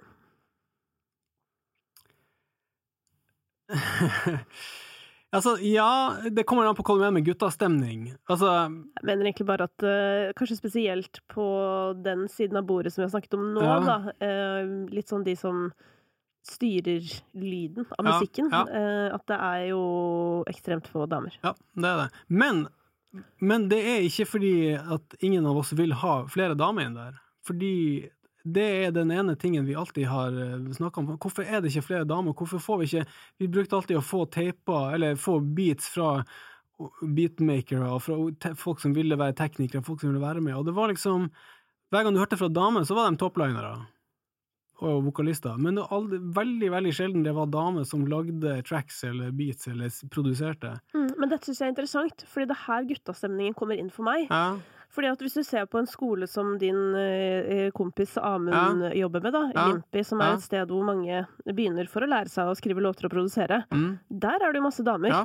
Så når muligheten blir gitt, så jo tydeligvis alle interessert i den. Ja. Men min opplevelse, og dette jo veldig også fra hiphopens verden som jeg kjenner godt, da, at det veldig mye sånn gutta samlet i studioaktig stemning som gjør at kanskje noen får lyst til å prøve seg, eller til og med bli invitert til å prøve seg. Og at i den guttastemninga så har det ikke vært så mye plass til damer, da, så på en måte akkurat som det ikke har vært arenaer på en eller annen måte. Ja, altså fra min verden, det mer en popverden, det ikke den opplevelsen jeg sitter igjen med, men jeg ikke dame, så jeg kan ikke vite hvordan det føles, men jeg har aldri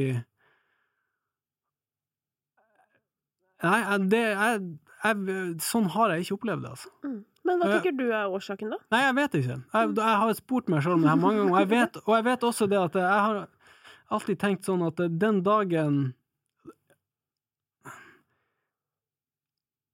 du vet at når det det kvinnelige, om det en kvinnelig lydtekniker, eller om det en kvinnelig masteringtekniker, eller om det en kvinnelig manager, eller om det en kvinnelig musikkadvokat, hvis du har muligheten, så booker du alltid henne, for du vet garantert at hun flinkere enn de mennene som på samme nivå i bransjen, skjønner du hva jeg mener? For hun må bare være flinkere. Men det det har bare alltid vært få av dem. Kanskje det det mulig at det Limpi, at det nå får de jentene en slags sånn der en sånn vær så god, kom hit, vær med her, og så meld dere på her, og vis hva dere kan. Kanskje, altså det jo en klisjé, men kanskje damer ikke like flink å albue seg fram. Kanskje jeg vet ikke. Nei, for det jo sånn tradisjonelt sett så har man jo sagt om at kvinner mindre risikovillige, sånn man ser på økonomi og sånn også. Ja. Men jeg synes bare jeg synes det veldig interessant med det der å se hva som kommer ut av den skolen på Lillehammer, og at det så mye damer som faktisk også går der, da, og som etter hvert også på en måte blir lagt merke til, og det synes jeg gøy, fordi at kanskje det det som må til, og så tror jeg også veldig på at man må ha forbilder, da. At det må være noen å se opp til på en måte. Jeg husker sånn den som heter Kito, jeg vet ikke om du kjenner til henne, men hun britisk, hun bor i LA nå, eller det vil si hun australsk, så har hun jobbet i London og nå der, og hun startet egentlig også med DJing, men så ble hun produsent, og jeg husker sånn at hun var så forbilde for meg på DJingen, for jeg tenkte sånn bare, jeg kan nå bli tatt seriøst en gang i livet, fordi det blir hun på en måte, og det tror jeg viktig da, at det noen der ute. Absolutt. Ja. Men ok, da går vi over på noe annet som du holder på med i disse dager. Sangkonkurranser, det lurt å melde seg på? Ja, jeg har endret litt syn på det liksom gjennom årene. For jeg var jo relativt negativ til Idol og sånt når det konseptet startet. Hvorfor det? Fordi at jeg tenkte at fordi det var en annen verden. Jeg følte at du brukte man var veldig opptatt i gamle dager av liksom eksponering. Du måtte ikke bruke deg selv opp. Hvis plateselskapene var livredd for at du skulle være for mye i avisa, fordi at da ble du overeksponert, og når du kom med den ene plata di, da hadde de ikke lyst til å skrive om det. Sånn tenkte man i gamle dager. I dag tenker man jo helt motsatt. I dag er det egentlig bare en bonus å være med på litt forskjellige ting, og være til stede i folks bevissthet. Så nå tror jeg at det å være med på en sånn konkurranse, det gjør ingenting. Det i verste fall så gjør det deg ingenting. I beste fall så er det en slags sånn, det kan være en stepping stone videre til noe annet.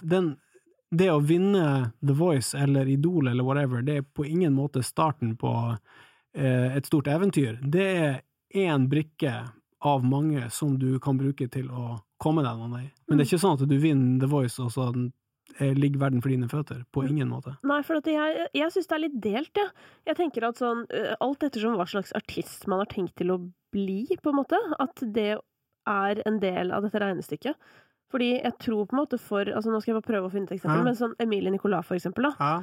Hvis hun hadde vært med i The Voice, og liksom kommet dritlangt, jeg bare føler det hadde vært rart. Eller jeg vet ikke. Jeg er ikke helt enig, så sånn Christian Christensen da. Ja, men der har du et eksempel, men han også et spesielt eksempel, fordi han var med der for lenge siden. Ja. Så ga han ut egen musikk, så vant han Urørt, så han fikk på en måte et eller annet sånt komplett annet stempel, hvis man kan kalle det etterpå. Og så på en måte møttes han i midten, eller noe. Ja, jo, nei, det enig i, men jeg tror bare ikke at altså det du sier nå akkurat det jeg følte var problemet med konkurranser i gamle dager. Jeg følte at du ble stemplet som liksom Idol-Kristine, ikke sant? Ja.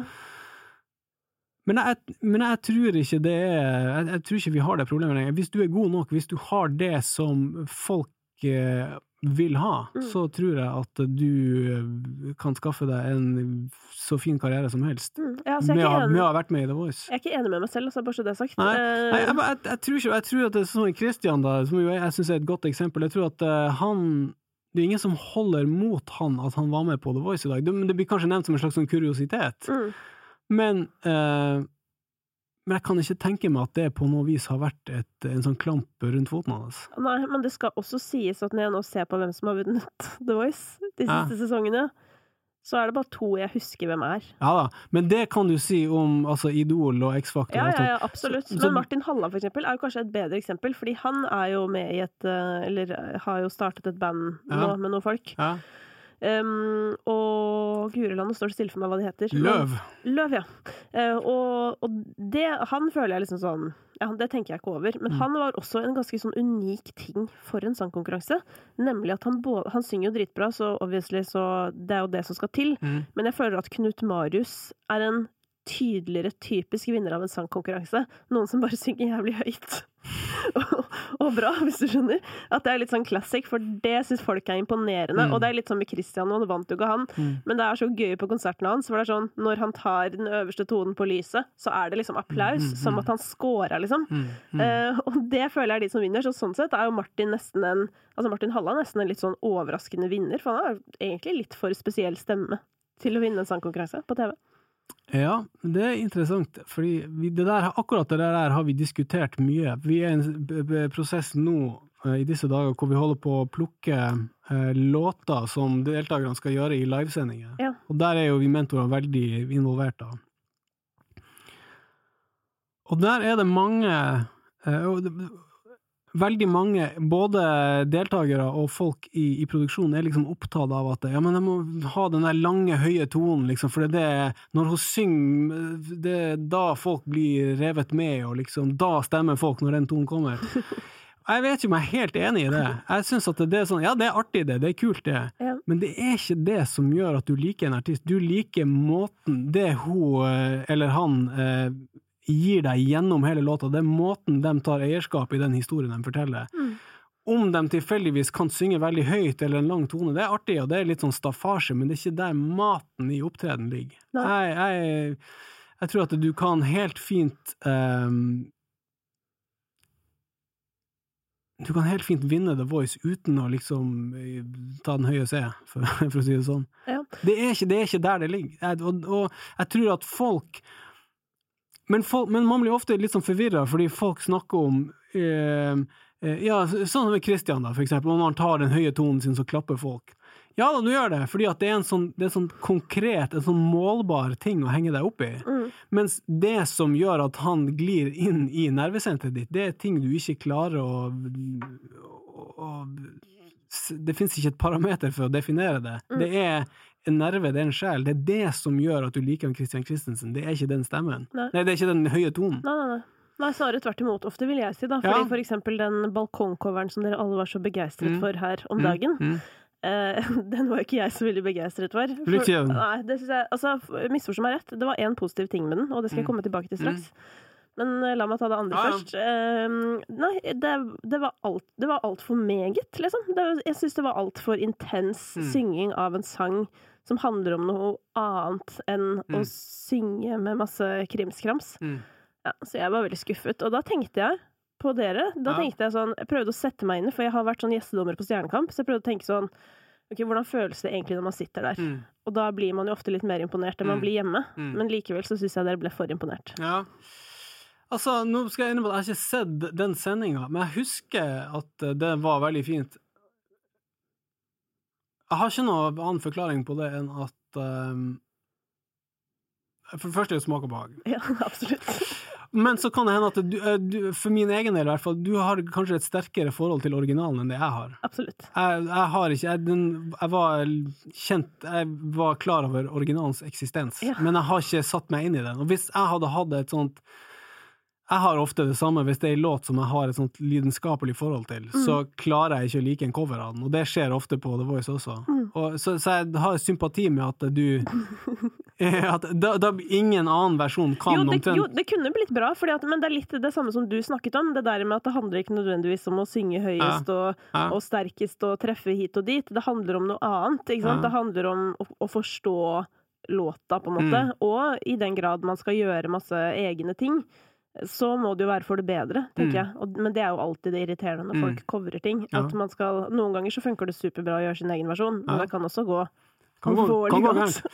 Nei, men jeg skal gå og sjekke ut den versjonen igjen. Jeg har ikke hørt den siden vi spilte den inn, men jeg husker at jeg synes det var, i det øyeblikket i hvert fall, med de deltakerne, og med det forholdet, det veldig begrenset forholdet jeg har til originalen, så synes jeg det var fint. Ja. Men jeg skal sjekke det ut, fordi den låta, det er en bra låt. Ja, altså Stig Brenner, altså det nye albumet hans, det er nydelig da. Ja. Det bør sjekke ut. Men da kommer vi til neste spørsmål som har med dette å gjøre. Og dette er noe som har irritert meg. Okay. Ja. Velger dere nok norsk musikk i The Voice?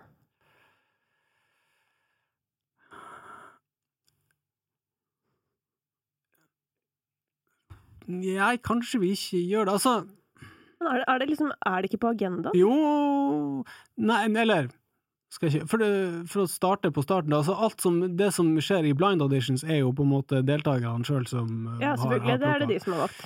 Så hva skal jeg si, når jeg går inn i en sånn låtvelgelsesfase, jeg har det overhodet ikke noe agenda å ikke plukke norske låter, men det er heller ikke det som står øverst på agendaen min. Det som står øverst på agendaen er å prøve å få de deltakerne til å framstå som den absolutt beste versjonen av seg selv.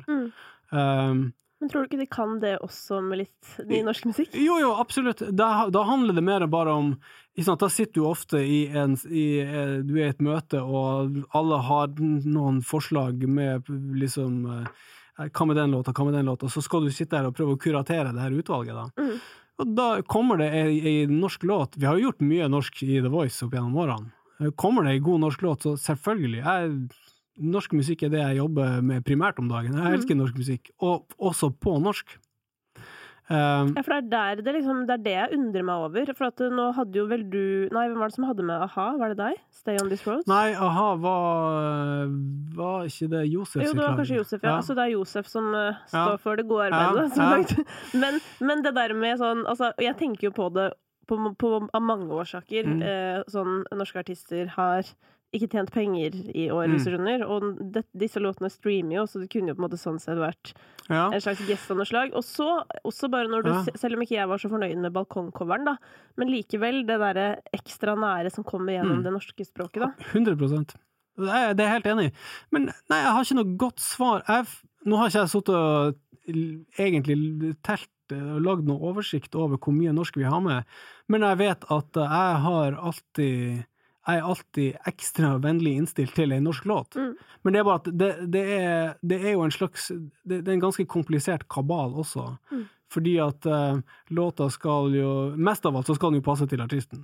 Og så skal den gjerne passe til den der artisten er i konkurransen i en slags progresjon, og så skal det ikke ha vært gjort tidligere i sesongen eller kanskje sesongen før, og så du har en haug med sånne hensyn. Og så skal det i tillegg til det så skal det jo også passe inn med resten av låtene i samme program. Det kan ikke være enda en ballade, for nå har vi 3, sånn at du kan ikke utvelgelsen er jo ganske det er en lang prosess, og det er nok mye det er mange hensyn som skal tas. Og det om en låt er norsk eller ikke det er ikke et kriterium i seg selv. Ikke sant? Jeg har vært veldig på ballen. Jeg har skrevet til TV2 til Idol sånn der, hei, si fra hvis dere trenger hjelp. Fordi det er sånn det hadde vært min sånn drømmejobb å være sånn, hei, jeg kan hjelpe dere med dette, men nå har jeg fått meg jobb i hver gang vi møtes i det minste, så nå kan jeg hjelpe noen med noe. Men det blir norske låter med livesendingen. Ja, men så bra. Ja. Da gleder jeg meg til det. Ja, det er det noe du har tenkt at du kunne ha liksom droppet å gjøre, som du har gjort? Altså når du ser tilbake, har du noen sånne øyeblikk hvor du er sånn, den YouTube-videoen skulle jeg ikke lå der? Nei, det er ingen sånn der nei, jeg har ikke noe sånn der ouch, det tror jeg ikke jeg har, men det er jo en karriere som er 30 år, sånn at liksom å se på de tidlige videoene av meg selv, det er jo som når andre ser på konfirmasjonsbildene av meg selv, det er liksom, det er et visst sånt, et mildt ubehag. Ja. Men jeg har ikke gjort jeg føler ikke at jeg har gjort noen sånne ting hvor jeg liksom, fytterakkeren, det skulle jeg ikke ha gjort. Men jeg kan absolutt det er noen låter som jeg synes har vært mindre bra enn andre. Det er mye musikk som kanskje som jeg ikke hadde trengt å skrive. Men jeg kan ikke si at jeg kan ikke sitte og si at det er noen ting som jeg liksom gremmes, det er det ikke. Nei, men du har også vært ganske restriktiv da, opp igjennom. Ja. Så du har jo ikke vært med på den verste gjøglinga. Nei, jeg har, og prøver jo fortsatt å si nei til det aller meste. Ja, og hva slags type forespørsel er det du får om dagen? Altså, du får jo veldig mye forespørsler, men veldig mye av det, lite av det har jo med musikk å gjøre. Det er det som er problemet, altså, det er derfor, å komme hit og snakke om musikk, det er fantastisk, det kunne jeg gjøre i dagesvis, men som musiker eller artist i Norge, så er jo alle henvendelser som du får, handler jo primært om du vil være på TV for å lage mat, eller noen vil snakke med deg om privatlivet ditt, eller sant? Folk vil snakke med deg om alt mulig annet enn musikken. Om liksom, du er jo pappa. Ja, ikke sant? Sånne ting. Eller om du vil bli med på militæret.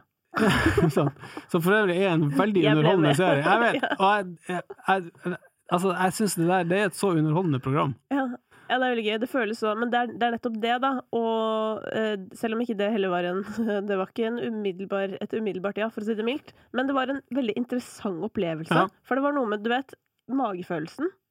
Den har alltid sagt nei til ting, og denne gangen så var den bare sånn litt åpen. Eller du vet sånn, det var en litt annen variant.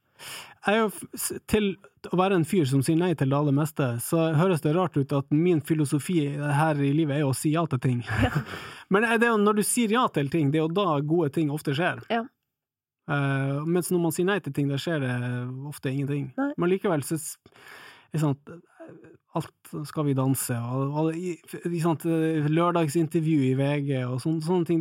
Du får alltid de forespørslene, og ja da, det skal handle om musikk, men du vet at når det kommer på trykk, så det ikke mye musikk igjen der. Og jeg synes det helt folk, og det jo veldig mange artister som gjør det, og synes det greit, og det helt fair, men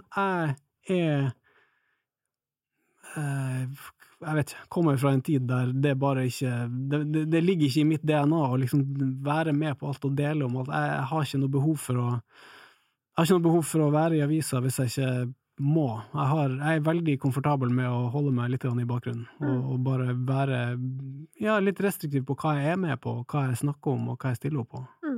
Fordi det mye fjas, og det ikke noe gærent med fjas, liksom, men det sant, det her jo litt sånn som den debatten som du var med i på NRK i forbindelse med Grand Prix, hvor du var et sjeldent lyspunkt i en ellers jævla trørig debatt, for du hadde et veldig godt poeng, som gjør at den eneste gangen man faktisk snakker om musikk, og musikere får snakke om musikk, det når man må klage på dårlig anmeldelse i Grand Prix. Ja, eller at det blir sånn sirkusstemning, da. Ja. Og det synd, men det liksom realiteten i det. Du får kanskje vi musikere overvurderer hvor interessant folk synes det å høre musikere snakke om musikk. Nei, men en ting jeg synes dere overvurderer, det på en måte det der å være personlig. At liksom, sånn jeg opplever det i hvert fall, at mange tenker sånn der, å nei, jeg gidder ikke å stille opp der, jeg gidder ikke å bli inn på det, for da må jeg gjøre sånn og sånn og sånn. Det føler jeg dere overdriver. For at min oppfatning, som jo jobber på den siden av bransjen, som den som har lyst til å snakke med dere, og nå jobber litt med hver gang vi møtes, og jobber litt her og der, min opplevelse ikke at det handler om graving. Noe gjør jo det, fordi at du vet at hvis du stiller opp i Se og Hør, eller jeg vet jo det, altså sånn, jeg gjorde det nettopp, jeg vet ikke om det har kommet ut, men det var jo i forbindelse med Kompani Lauritzen, og de samarbeider med TV 2 og bla bla bla, ikke sant? Det en greie.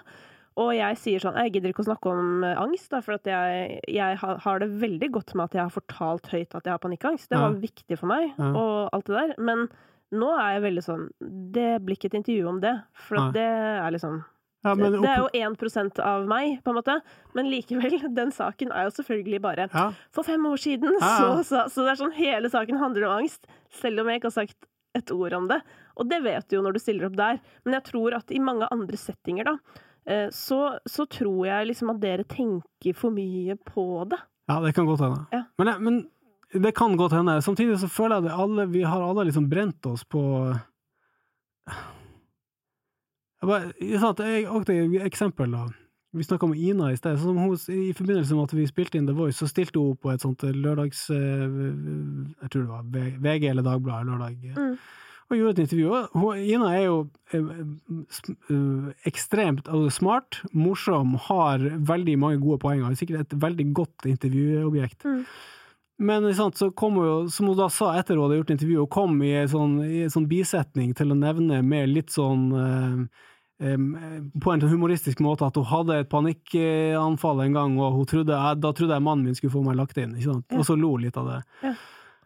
Og så selvfølgelig, ikke sant, så blir jo det overskrifter på intervjuet. Det noe en ting, men VG har jo da det siste halve året, med liksom en gang i uka, så kommer jo det her opp igjen på liksom toppsaker på VG-nettet, ikke sant? Jeg trodde han skulle fått meg lagt inn, ikke sant? Og det var så døvt, fordi at det som det mest interessante med henne? Liksom en av kanskje Norges beste låtskrivere gjennom tidene. Det liksom så mye å ta tak i. Det at vi skal tvære på den ene betaen der om igjen? Ja, men det sånn jeg tenker også, bare sånn for egen del da, og det jo sånn, du får jo lyst til å si, eller jeg får jo lyst til å si sånn, ja forresten, selskapet mitt hadde omsetningsrekord i fjor. Du får liksom lyst til bare sånn, det ingen damer som driver produksjonsselskap, eller du får lyst til å bare sånn der, si andre ting, men det og det jeg synes det rare med hele greia, at det så uoriginalt nå, og selv i hvert fall så prøver jeg å gjøre det litt sånn til min oppgave, at jeg må tenke nytt om min ting, på samme måte som at du må tenke nytt når du lager musikk, og alle andre må tenke nytt i sine jobber, men det litt rart med media, at det blir bare på en måte mer og mer snevert. Det eneste at de nå har begynt å ta seg betalt, da, sånn at hvis da Ina hadde gitt råd om angst, Og det har jeg begynt å passe på nå, når noen spør meg sånn der, vi tenkte sånn kjempepositiv vinkling, hvor du liksom sier sånn, hva hjalp deg og sånn, så jeg bare sånn, ja, men så skal dere legge den bak betalingsmur, og så skal folk betale når de har det jævlig. Det var sånn, nei, da legger jeg det ut på Facebook selv. Ja, nei, det altså, du har helt sikkert rett i at ofte så overtenker man sånne ting, men jeg bare synes, i hvert fall for min egen del, jeg bare synes det mer komfortabelt å bare prøve å holde det på et absolutt minimum. For jeg føler også at ofte så blir jeg bare sånn, jeg blir et dårlig intervjuobjekt, fordi at hvis jeg føler at noen skal prøve å hale en sånn der snakke ut om den vonde tiden-historien av meg, så da får jeg bare helt brems, ikke sant? Da nekter jeg å snakke om det.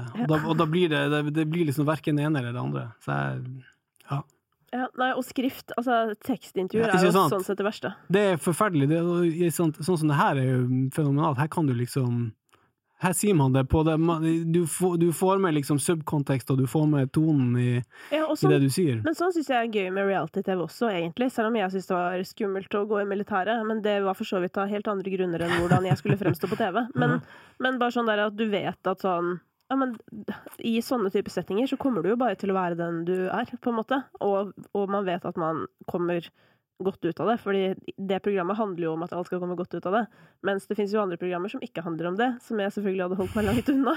Men ja, så jeg vet ikke, jeg har litt sånn der, jeg skjønner dere, men samtidig ikke helt. Kompani Lauritzen, det god TV, altså. Ja. Fy fader. Ja, kanskje det dit du skal.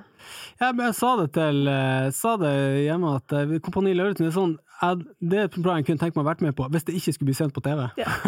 Men det jo det som det gøye med det, da. Jeg skjønner det. Men det sånn, jeg har snakket om 71 grader nord før også, sånn der jeg skulle gjerne gjort det, men helst ikke på TV, fordi jeg vet jo at jeg hadde blitt sur etter hvert, men jeg ble faktisk aldri sur, uansett hvor sliten jeg ble inne på det der militæret, så kanskje jeg hadde tålt det. Men veldig gøy, men det jo veldig slitsomt, så jeg vet ikke hva slags fysisk forfatning du befinner deg i. For det har litt å si. Min fysiske forfatning helt alright, men jeg tror at før jeg skulle vært med på Kompani Lauritzen, så hadde jeg i hvert fall forberedt meg. Ja, du hadde det. Ja, for det gjorde ikke jeg, men jeg jo liksom flink til å holde meg jevnt gående. Ja.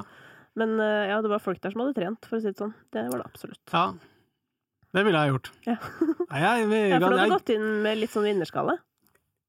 Ja, er du gæren? Ja, ikke sant? Hva ellers du jo bare der for å få kjeft Men jeg var jo der for å vinne over min frykt for å ikke bli likt av de andre.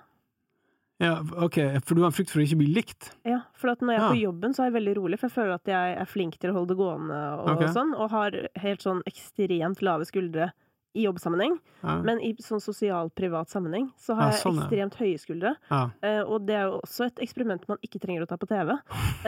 Men når det sagt, så i dette året her, så har det faktisk ikke vært noen andre muligheter, og der ble man jo testet, og du vet, vi kunne jo klemme og sånn. Nei, for jeg tror og grunnen til det også jo litt sånn at man må finne sin egen agenda i ting, tenker jeg da, så uansett hva man skal være med i, eller om man skal stille opp på et intervju, eller hva det så har jeg veldig sånn troen på å ha at du vet hva din intensjon med det. Ja, det. Så liksom uansett hvilken retning jeg blir dratt i når jeg i det greiene her, og uansett hva som skjer, hvis alt går dårlig eller et eller annet, så bare sånn, husk, hvorfor gjorde du det egentlig? Så derfor så var det min sånn ting, at det var det jeg var der for. Så det var jo Overkom du frykten for å ikke bli likt? Ja, eller jeg fikk på en måte en bekreftelse på at jeg kanskje ikke trenger å bekymre meg sånn så mye som jeg gjør for det. Så det gikk veldig fint, og det var veldig koselig, men det var jævlig. Så bare vit det. Altså, det jo helt sinnssykt å gå fra da og ikke ville liksom bli intervjuet eller filmet, og så drar du dit, for da blir du filmet fra du våkner til du har tatt dynen over. Det morgentrynet og hele smæla. Ja. Det interessant. Men jeg lurer på også, bare sånn, dette jo kanskje litt råd til andre folk, da, men hvordan skaper man seg en bærekraftig karriere i musikken? Og da tenker jeg ikke først og fremst på miljø, men mange tenker jo at en popmusikkarriere liksom slutter kanskje i 30-åra eller et eller annet, mens nå har jo du beviselig holdt på i veldig, veldig mange år. Ja. Nei, det jo å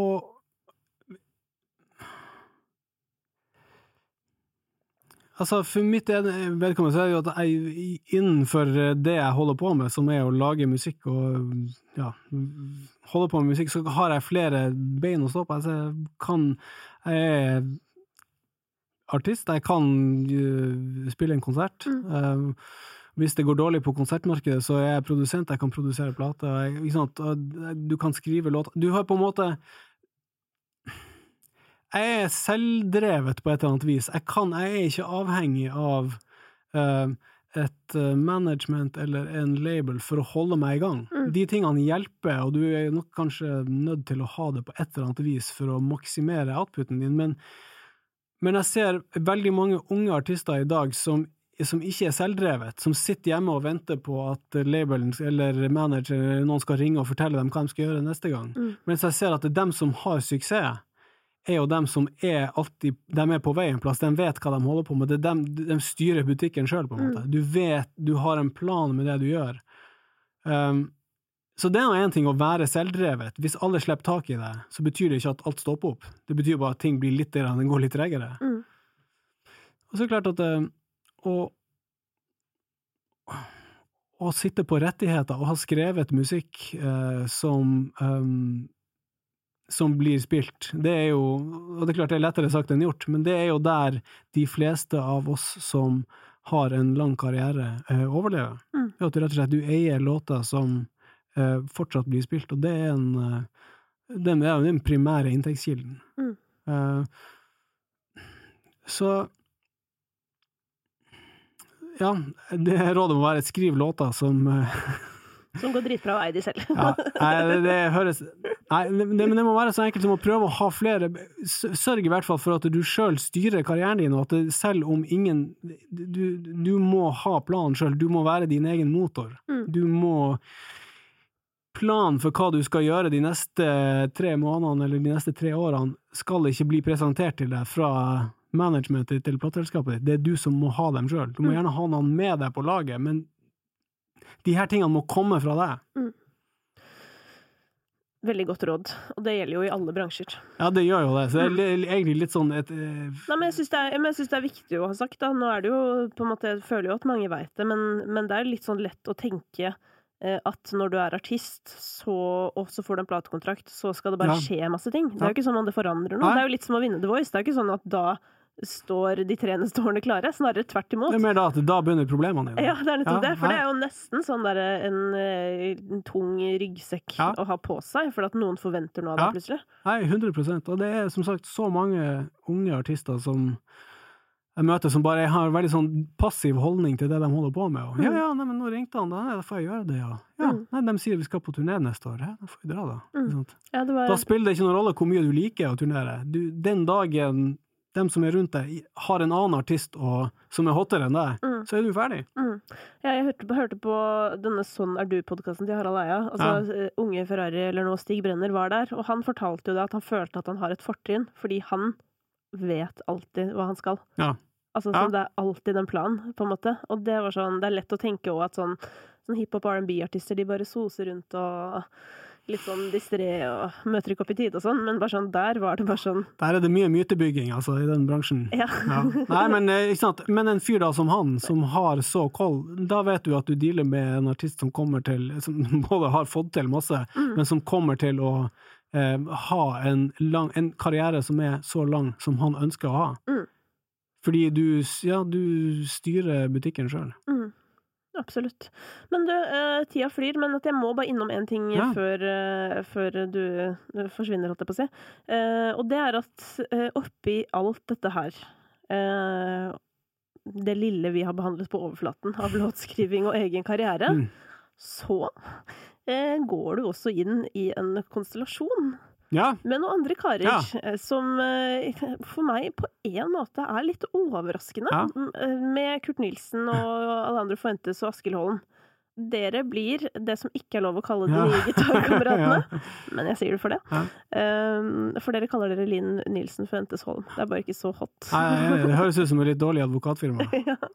Men da hadde jeg faktisk valgt Fuentes, bare fordi. Fuentes først? Ja, det hadde blitt min advokat. Bare fordi liksom, det var så... Det er gøy å ha en advokat med et gøy navn. Fordi Nilsen og Holm er jo... Ja, Linn er jo... Ja, det er kanskje ikke så vanlig navn. Men hvordan kom du inn i den gjengen? Jo, det er også en god historie.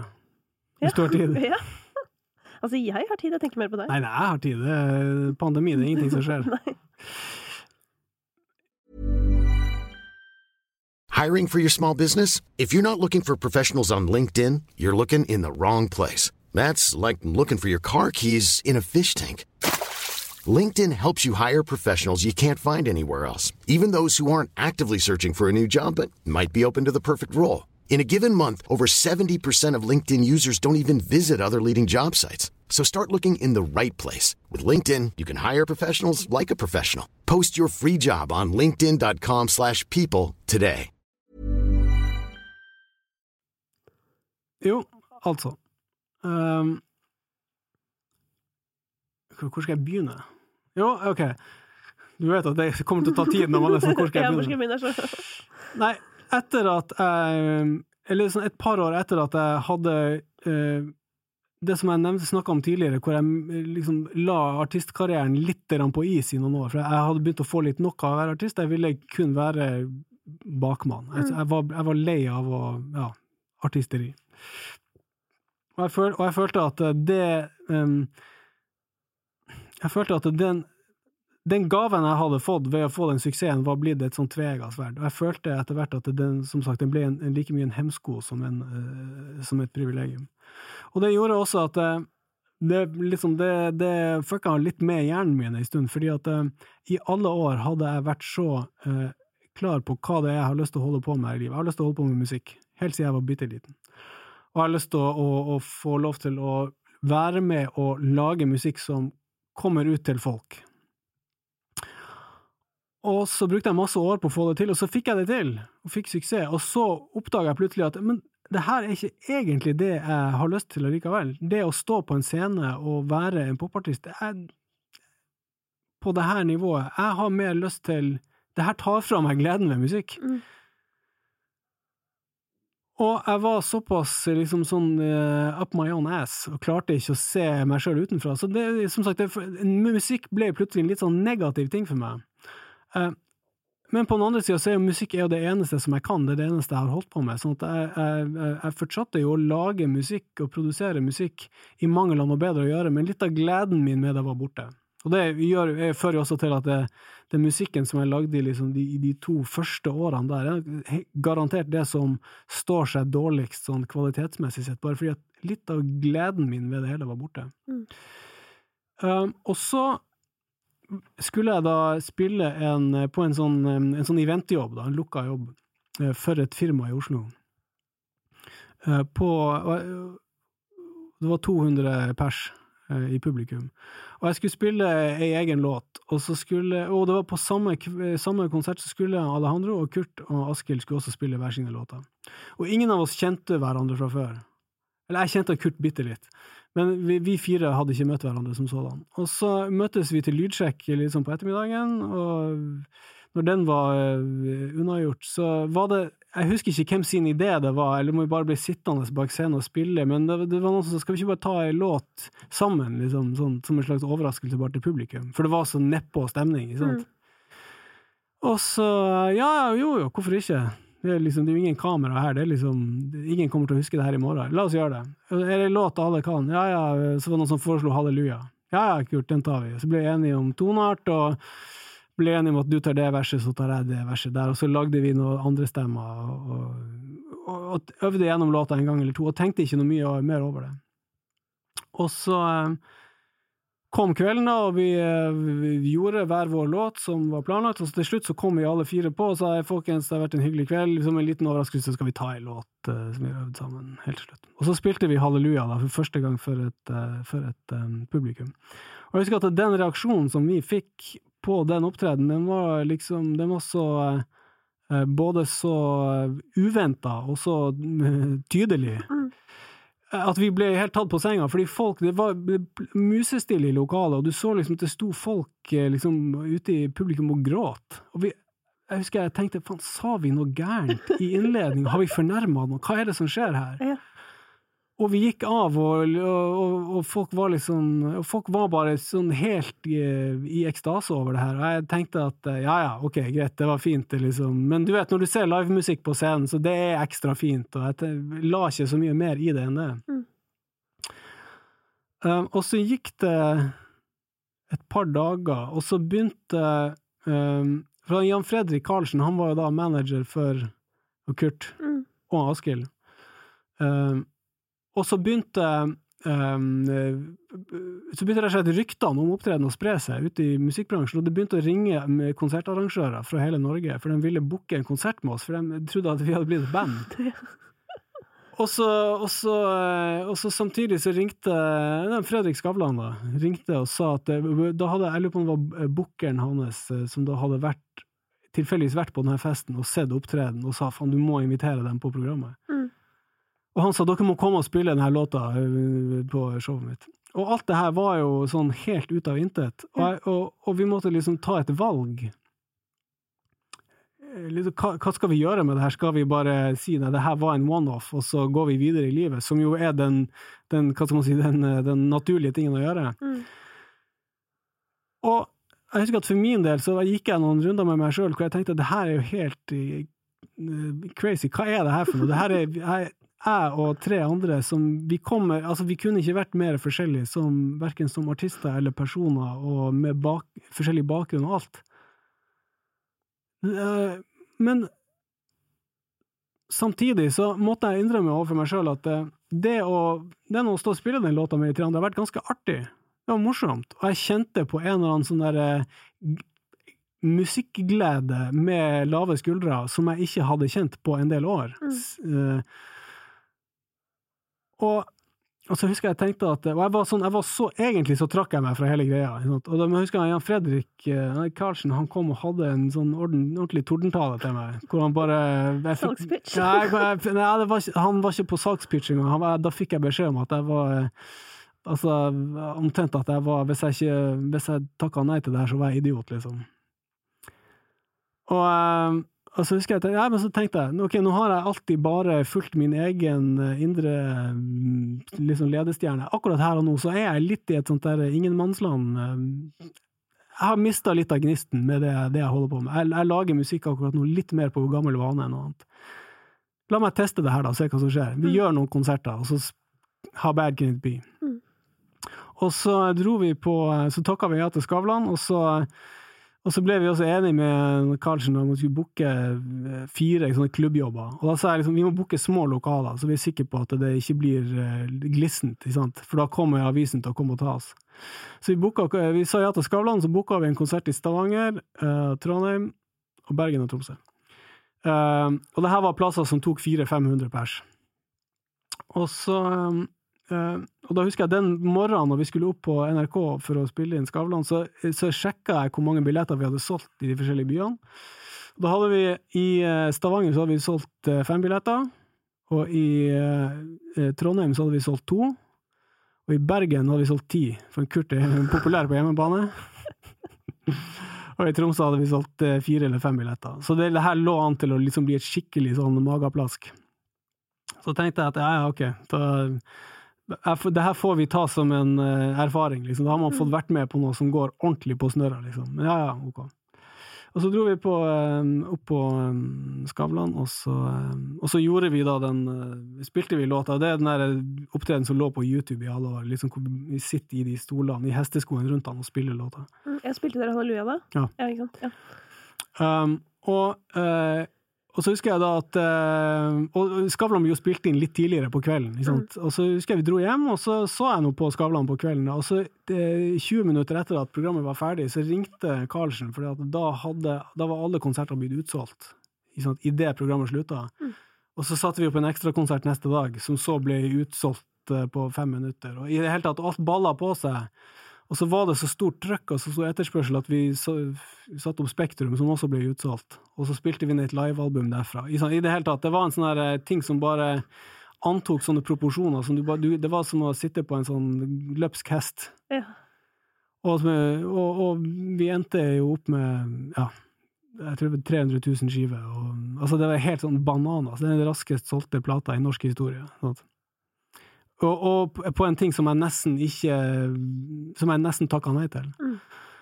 Og for meg så var det å være ute og gjøre den turneen, det var bare viktig. Det var artig. Jeg hadde det gøy, det var morsomt, det var lave skuldre, ingen hadde egentlig noen forventninger annet enn at det her skulle være morsomt å være med på. Og når jeg kom ut fra den turneen, det her høres jo litt sånn corny ut, men jeg følte at jeg var nesten litt sånn, det var som å bli forelsket i musikk på nytt. Det var litt som å bli, ja, jeg var ny på en måte. Det var, jeg husker hvorfor jeg begynte med musikk i utgangspunktet. Den der genuine gleden med musikk, den følelsen når det er liksom akkurat som du har kullsyre inne i brystet, ikke sant? Når du hører på en bra låt, eller er med på å spille en bra låt. Den gleden var bare plutselig tilbake. Og derfra, fra jeg liksom gikk av den turnébussen, og frem til i dag, har liksom bare vært egentlig en eneste lang sånn opptur. Første vi gjorde ut av den turnébussen var liksom å skrive Irreplaceable. Og så etter det så gjorde jeg det siste soloalbumet mitt med Scared of Heights, som også ble en kjempesuksess. Og ja, alt falt på plass for meg. Sånn at for meg så var hele den greia der et sånt kapittel som ser rart ut, og det passer egentlig ikke inn på CV-en, men det er likevel for meg fryktelig viktig. Ja, og så fikk det jo en liten sånn der hva heter det? Plukket opp fra historien. Reunion. Ja, reunion for et par år siden. Ja, reunion er populært nå. Ja, hvem innsja det? Jan Fredrik, eller? Nei, jeg tror faktisk at det var nei, vet du hva det var? Det var jeg som snakket med Jørn Dahl, Jørn er jo kapellmester på de turnéene, eller bandleder, og produserte jo også live-albumet vårt, og har jo vært en viktig del av hele den greia fra starten. Så snakket jeg med han om noe helt annet. Og så satt vi, og så på slutten av samtalen, så var det en av oss som sa, jeg husker jo at akkurat i nå, så er det faktisk 10 år siden siste gang vi spilte sammen, vi spilte i Oslo Spektrum. Eller til sommeren er det 10 år siden. Og så sa jeg, det har nesten vært artig å gjøre en reunion-turné. Og så tok det en halvtime, og så ringte Karlsen. men jeg kjente at, for jeg har alltid vært jeg var veldig tydelig på at når det der var ferdig, når vi gikk av liksom den der hovedrunden, så var jeg sånn, ok, folkens, nå har vi gjort det her, og vi skåret, det her var en innertier, og ingen av oss hadde sett det komme. La det her ligge, la oss ikke vanne det ut ved å gjøre liksom noe jobber her og noe jobber der. La det her være det er innenfor det her tidsrommet. Det er en gave i våre kollektive liv. La det være det og så går vi videre i livet, og så plukker vi ikke det her opp igjen. Mens nå, når vi satt 10 år etterpå, så tenkte jeg, ja, ok, nå føles det her hadde vært artig å bare rett og slett møtes og spille noen jobber, gjøre noen spillejobber igjen, som 10-årsjubileum, som voksne menn. Og da var ikke jeg finere på det enn at jeg synes det var artig. Men hvordan var turnélivet da, sammenlignet med 10 år før? Det er jo 10 år eldre herrer som er ute på turné, så det er jo en litt, du kan si at etterpåfestene har en litt annen valør. Ja, ikke sant? På hvilken måte? Nei, det var nok mye mer rølp på de gamle turnéene. Ja. Jeg vil påstå at jeg var den fornuftige på de gamle turnéene. Jeg var jo allerede da begynt å nærme meg 40. Ja. Men det var mange der som var ute på sin første reis, for å si det sånn. Ja, men herregud, stakkars Alejandro Fuentes, det tenkte jeg faktisk på den tiden. Stakkars han må jo ha blitt merket for livet. Det er ilddåp, det, altså. Men jeg tror jeg tror de tok godt vare på, jeg gikk alltid og la meg, men jeg tror han ble relativt godt behandlet. Ja. Men jeg tror men det er klart at en oppvekst, han var 16 år, tror jeg, første gang vi dro ut. Shit. Så det er jo egentlig, det kan ikke, egentlig når man ser på det tilbake i dag, så kan det ikke ha vært sånn 100% forsvarlig, tror jeg ikke det kan ha vært. Nei, det kan det jo ikke. Men det ble en bra mann av han. Ja da, og nå tar han jo vare på helsen sin i det minste. Men det er jo også det der med liksom, det er på en måte litt flaks kanskje at han var såpass ung også, at han ikke hadde rukket å bli sånn flau og forlegen enda. Eller du vet sånn, fordi det er jo ganske sjukt å være 16 år og komme inn i en gjeng med så etablerte folk da. Ja, det kan du si.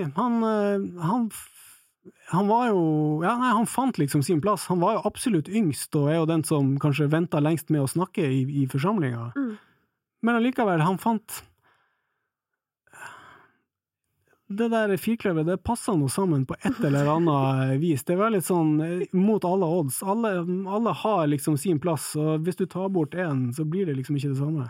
Ja, for du vet, når du på en måte skjønner at du ikke er dritsmart, altså det skjer sånn på et eller annet tidspunkt i midten av 20-åra, så skjønner du sånn, faen, jeg er ikke verdens smarteste person. Det er et mørkt kapittel i vår alles liv. Ja, eller i hvert fall de årene rett før der, hvor du har liksom sånn ekstremt overmot og tenker at du er best ever, og det tenker jeg var sånn sikkert fint for han å ha med seg liksom litt av den fortsatt. Ja. Men i dag, altså nå har du jo bodd her i Norge de siste, altså den store porsjonen av de siste åra, og du fortalte jo at du jobber med Ingebjørg Bratland, at dere jobber tett, men hvilke andre artister og prosjekter er det du gjør nå? Jeg har gjort faktisk litt grann, jobber litt grann med Ina. Ja, spennende. Ja, men ikke på liksom de mest pop-orienterte tingene, men hun kommer jo fra en sånn mer en singer-songwriter-bakgrunn selv. Og hun har ganske mye låter som kanskje ikke passer helt inn i det musikalske uttrykket da, som vi kanskje kjenner fra platen hennes. Men som kanskje gjør seg mer i en slags sånn akustisk, organisk setting da. Så jeg har liksom, jeg jobber litt med henne for å prøve å få rett og slett spilt inn noen av de låtene, for å se om hun da ønsker å gi det ut. Det er veldig på et sånt, foreløpig er vi på et har nettopp startet da. Men det er ganske artig. Hun skriver jo, det vet du, hun skriver fantastiske låter. Hun har veldig, veldig mye ting som er veldig fine, og som er kanskje for personlig til at hun får pitcha det til noen andre. Og kanskje litt for odd, litt for annerledes til at det kan passe inn i den Ina Wroldsen Pop-karrieren som du kjenner. Spennende. Ja, det er ganske spennende altså. Men det jeg har tenkt på, så siden du jobber så tett med Ingebjørg, da, så spør jeg, fordi at hun har jo en av verdens fineste stemmer.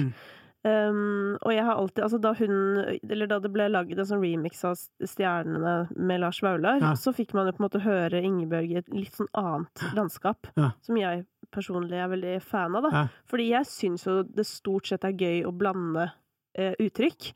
Jeg er ikke så veldig glad i rap med band. Der er jeg kanskje en av få. Selv ikke styggen på ryggen? Ja, men det er på en måte heller band med rap, hvis du skjønner. Er det en forskjell på rap med band og band med rap? Ja, forskjellen er når en hiphopartist har med seg band på turné, hvis du skjønner.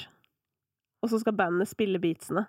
Ok, så med at Onkel P, han på en måte kom inn som vokalist i et ferdig band? Og, men de lagde jo et eget prosjekt for å lage akkurat den musikken. Litt som at Karpe har jo, altså det er jo Karpe sin bandleder som på en måte prosjektleder mesteparten av produksjonene, som gjør at det blir laget på en måte som kommer til å høres bra ut, også live. Mens hvis du hører mer på liksom Future og de amerikanske dudesene, som har instrumentaler uten snev av et instrument, hvis du skjønner. Så får jeg helt skrekken. Det orker jeg ikke. Da vil jeg ikke ha noe band. Jeg husker jeg lurer på om det var på Trey Songs eller noe, som du vel har jobbet med, som også hadde med seg band på turné. Og det var bare så vondt med de gitarsoloene. For meg, det går ikke. Det henger ikke sammen. Gitarsolo skal man være varsom med uansett. Ja, men i hvert fall sånn der, nei, du vet sånn når du liksom er der, og så igjen, da har du gledet deg til å høre låtene du elsker, og så kommer de i rockeversjon. Det er liksom ikke noe verre, det for meg. Men det er en sånn pet-pive jeg har generelt sett med artister som skal på turné, at for dem selv ofte er lei av de største hitsene sine, så de må liksom spille dem på litt sånn morsomme måter. Når du er på Madonna-konsert og skal spille Like a Virgin i sånn ungarsk polka-versjon, det synes jeg, det blir jeg jævlig irritert av. Folk har lyst til å høre deg synge Like a Virgin sånn som den høres ut på skiva. Og vi har lyst til å se deg gjøre det på scenen. Det er det vi har betalt liksom 1500 spenn for, eller whatever. Og det der er det jo mange, og jeg har gått i den fella selv også. Men det synes jeg er bare dårlig gjort mot publikum. Det er ingen i publikum som synes at de største hitsene dine er kulere i den litt odde drakten som du og bandet ditt synes. Nei, det er litt som at hvis du hadde dratt på Skavlan og bare snakket om akkordprogresjonen, så hadde på en måte mange synes det ikke var så gøy. Ja, det er helt sant. Men er det noe dere liksom har tenkt på med Ingebjørg, og prøve å liksom putte den inn? Ja, men du kan si at det hele den første skiva som vi gjorde, som jo heter Månesinn, Jeg opplever jo at mye av den skiva en slags hybrid, for der jo produksjonene jo til en stor del altså produksjonen på Stjernene med Lars, hvis jeg ikke husker helt feil, så produksjonen omtrent lik som originalen. Det bare at det plass til hans rap. Så at den skiva hadde jo et slags sånn elektronisk sound, og det vel litt av det som gjorde, både den og hvordan flere låter ja, fordi jeg elsker deg, det er jo en veldig tradd låt, men har jo også en litt sånn synth-innpakning, som jeg kan fortelle at i folkemusikkretser, det var furore. Ja, men det sånn jeg glemmer, ikke sant? Jeg tenker ikke sånn der at det et eller annet publikum der som sitter og følger med på henne med argusøyne. Ja, nei, det tror jeg var tungt for mange å svelge. Jeg mer sånn der, kom inn i min verden og syng noen av låtene til Tina Wroldsen. Ja. Jeg føler at vi gjorde det da, så har vi vel kanskje på de senere platen gjort det i mindre grad. Det siste albumet spesielt var vel kanskje sånn ganske organisk og mye mer sånn et bandalbum. Vi får se, han har begynt på noen nye greier nå da. Vi får se hva det blir. Spennende.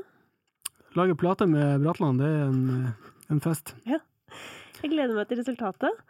Helt til slutt, kommer du til å vinne The Voice i år, eller? Ja, det vet jeg ikke. Men jeg føler at jeg har noen ganske gode contendere, men jeg føler jo at det generelt sett, det en del, jeg synes at de beste deltakerne i år veldig, veldig bra. Og dessverre ikke alle av dem på mitt lag. Noen av dem på mitt lag, men det noen på andre lag også. Ja. Så vi får se. Ja. Kanskje. Det ikke sikkert. Jeg synes i hvert fall det gøy at det så mange flinke. Altså sånn, det sånn ekte flinke folk, og en annen ting jeg synes skikkelig gøy med denne sesongen, at det mange menn med skikkelig fine stemmer, altså ikke nødvendigvis sånn høye stemmer, men med sånn ekte, sånn spesielle og fine stemmer.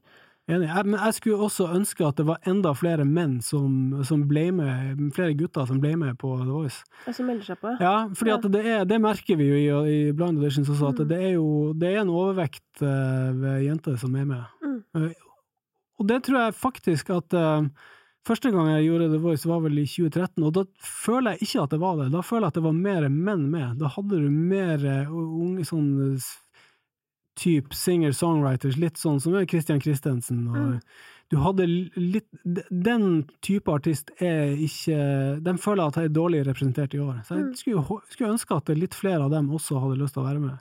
Men jeg tror at på samme måte som at altså det jo veldig mange flinke som med nå, men jeg tror at nettopp det virker som veien inn i musikkbransjen på en eller annen måte har blitt litt kortere, gjennom at det så tilgjengelig, man kan få demoen sin spilt av Universal på Clubhouse, liksom, eller det så utrolig nært, og det tror jeg kanskje gjør at kanskje flere av de Christian Christensen-folka tenker at de ikke trenger å gå denne veien da, at de heller går rett til. Ja, det godt mulig, altså. Men når sånn øyeblikk som hun, Maria Petra da, som synger sin egen låt, den kommer inn på Spotify, eller du vet, da tenker jeg sånn at jeg får lyst på jobben din. Ja, det jeg kan anbefale å være mentor på The Voice. Det genuint, som vi sier i Nord-Norge, jeg målkoser meg. Du målkoser deg? Og målkoser seg, da koser du deg ekstra mye. Det sånn, nå koser jeg meg nå. Det jo et nordnorsk uttrykk. Ja. Tromsøværinger vet hva jeg mener. Ja. Nei, det å ha den mentorjobben, jeg elsker det. Jeg synes det så morsomt og givende, og får liksom lov å holde på med musikk, men fra bare en annen vinkel. Får lov å bare være med og bare dytte talent i riktig retning. Ja, det misunner jeg deg. Det ser gøy ut, men det også veldig gøy å se på, heldigvis. Ja, men det jo koselig. Ja, det veldig, veldig gøy.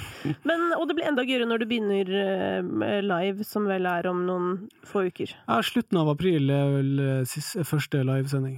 Ja. Du komfortabel? Du sånn, synes du det diggest at det i opptak, eller? Nei, jeg har ikke noe sånt problem med å være på live-TV, men du kan si at i opptak så det jo alltid litt sånn betryggende, for du vet at hvis du litt slevete med kjeften eller noe sånt, så kan du klippe det ut. Jeg nordlending, så det kommer mye bannord innimellom, og TV2 får litt kjeft for det mye banning fra mentorer. Ja. Sånn at det, Du har jo Matoma ved siden av deg, da, som ikke gjør annet enn å gråte og skryte. Ja, han myker opp. Han balanserer det ut veldig bra. Ja.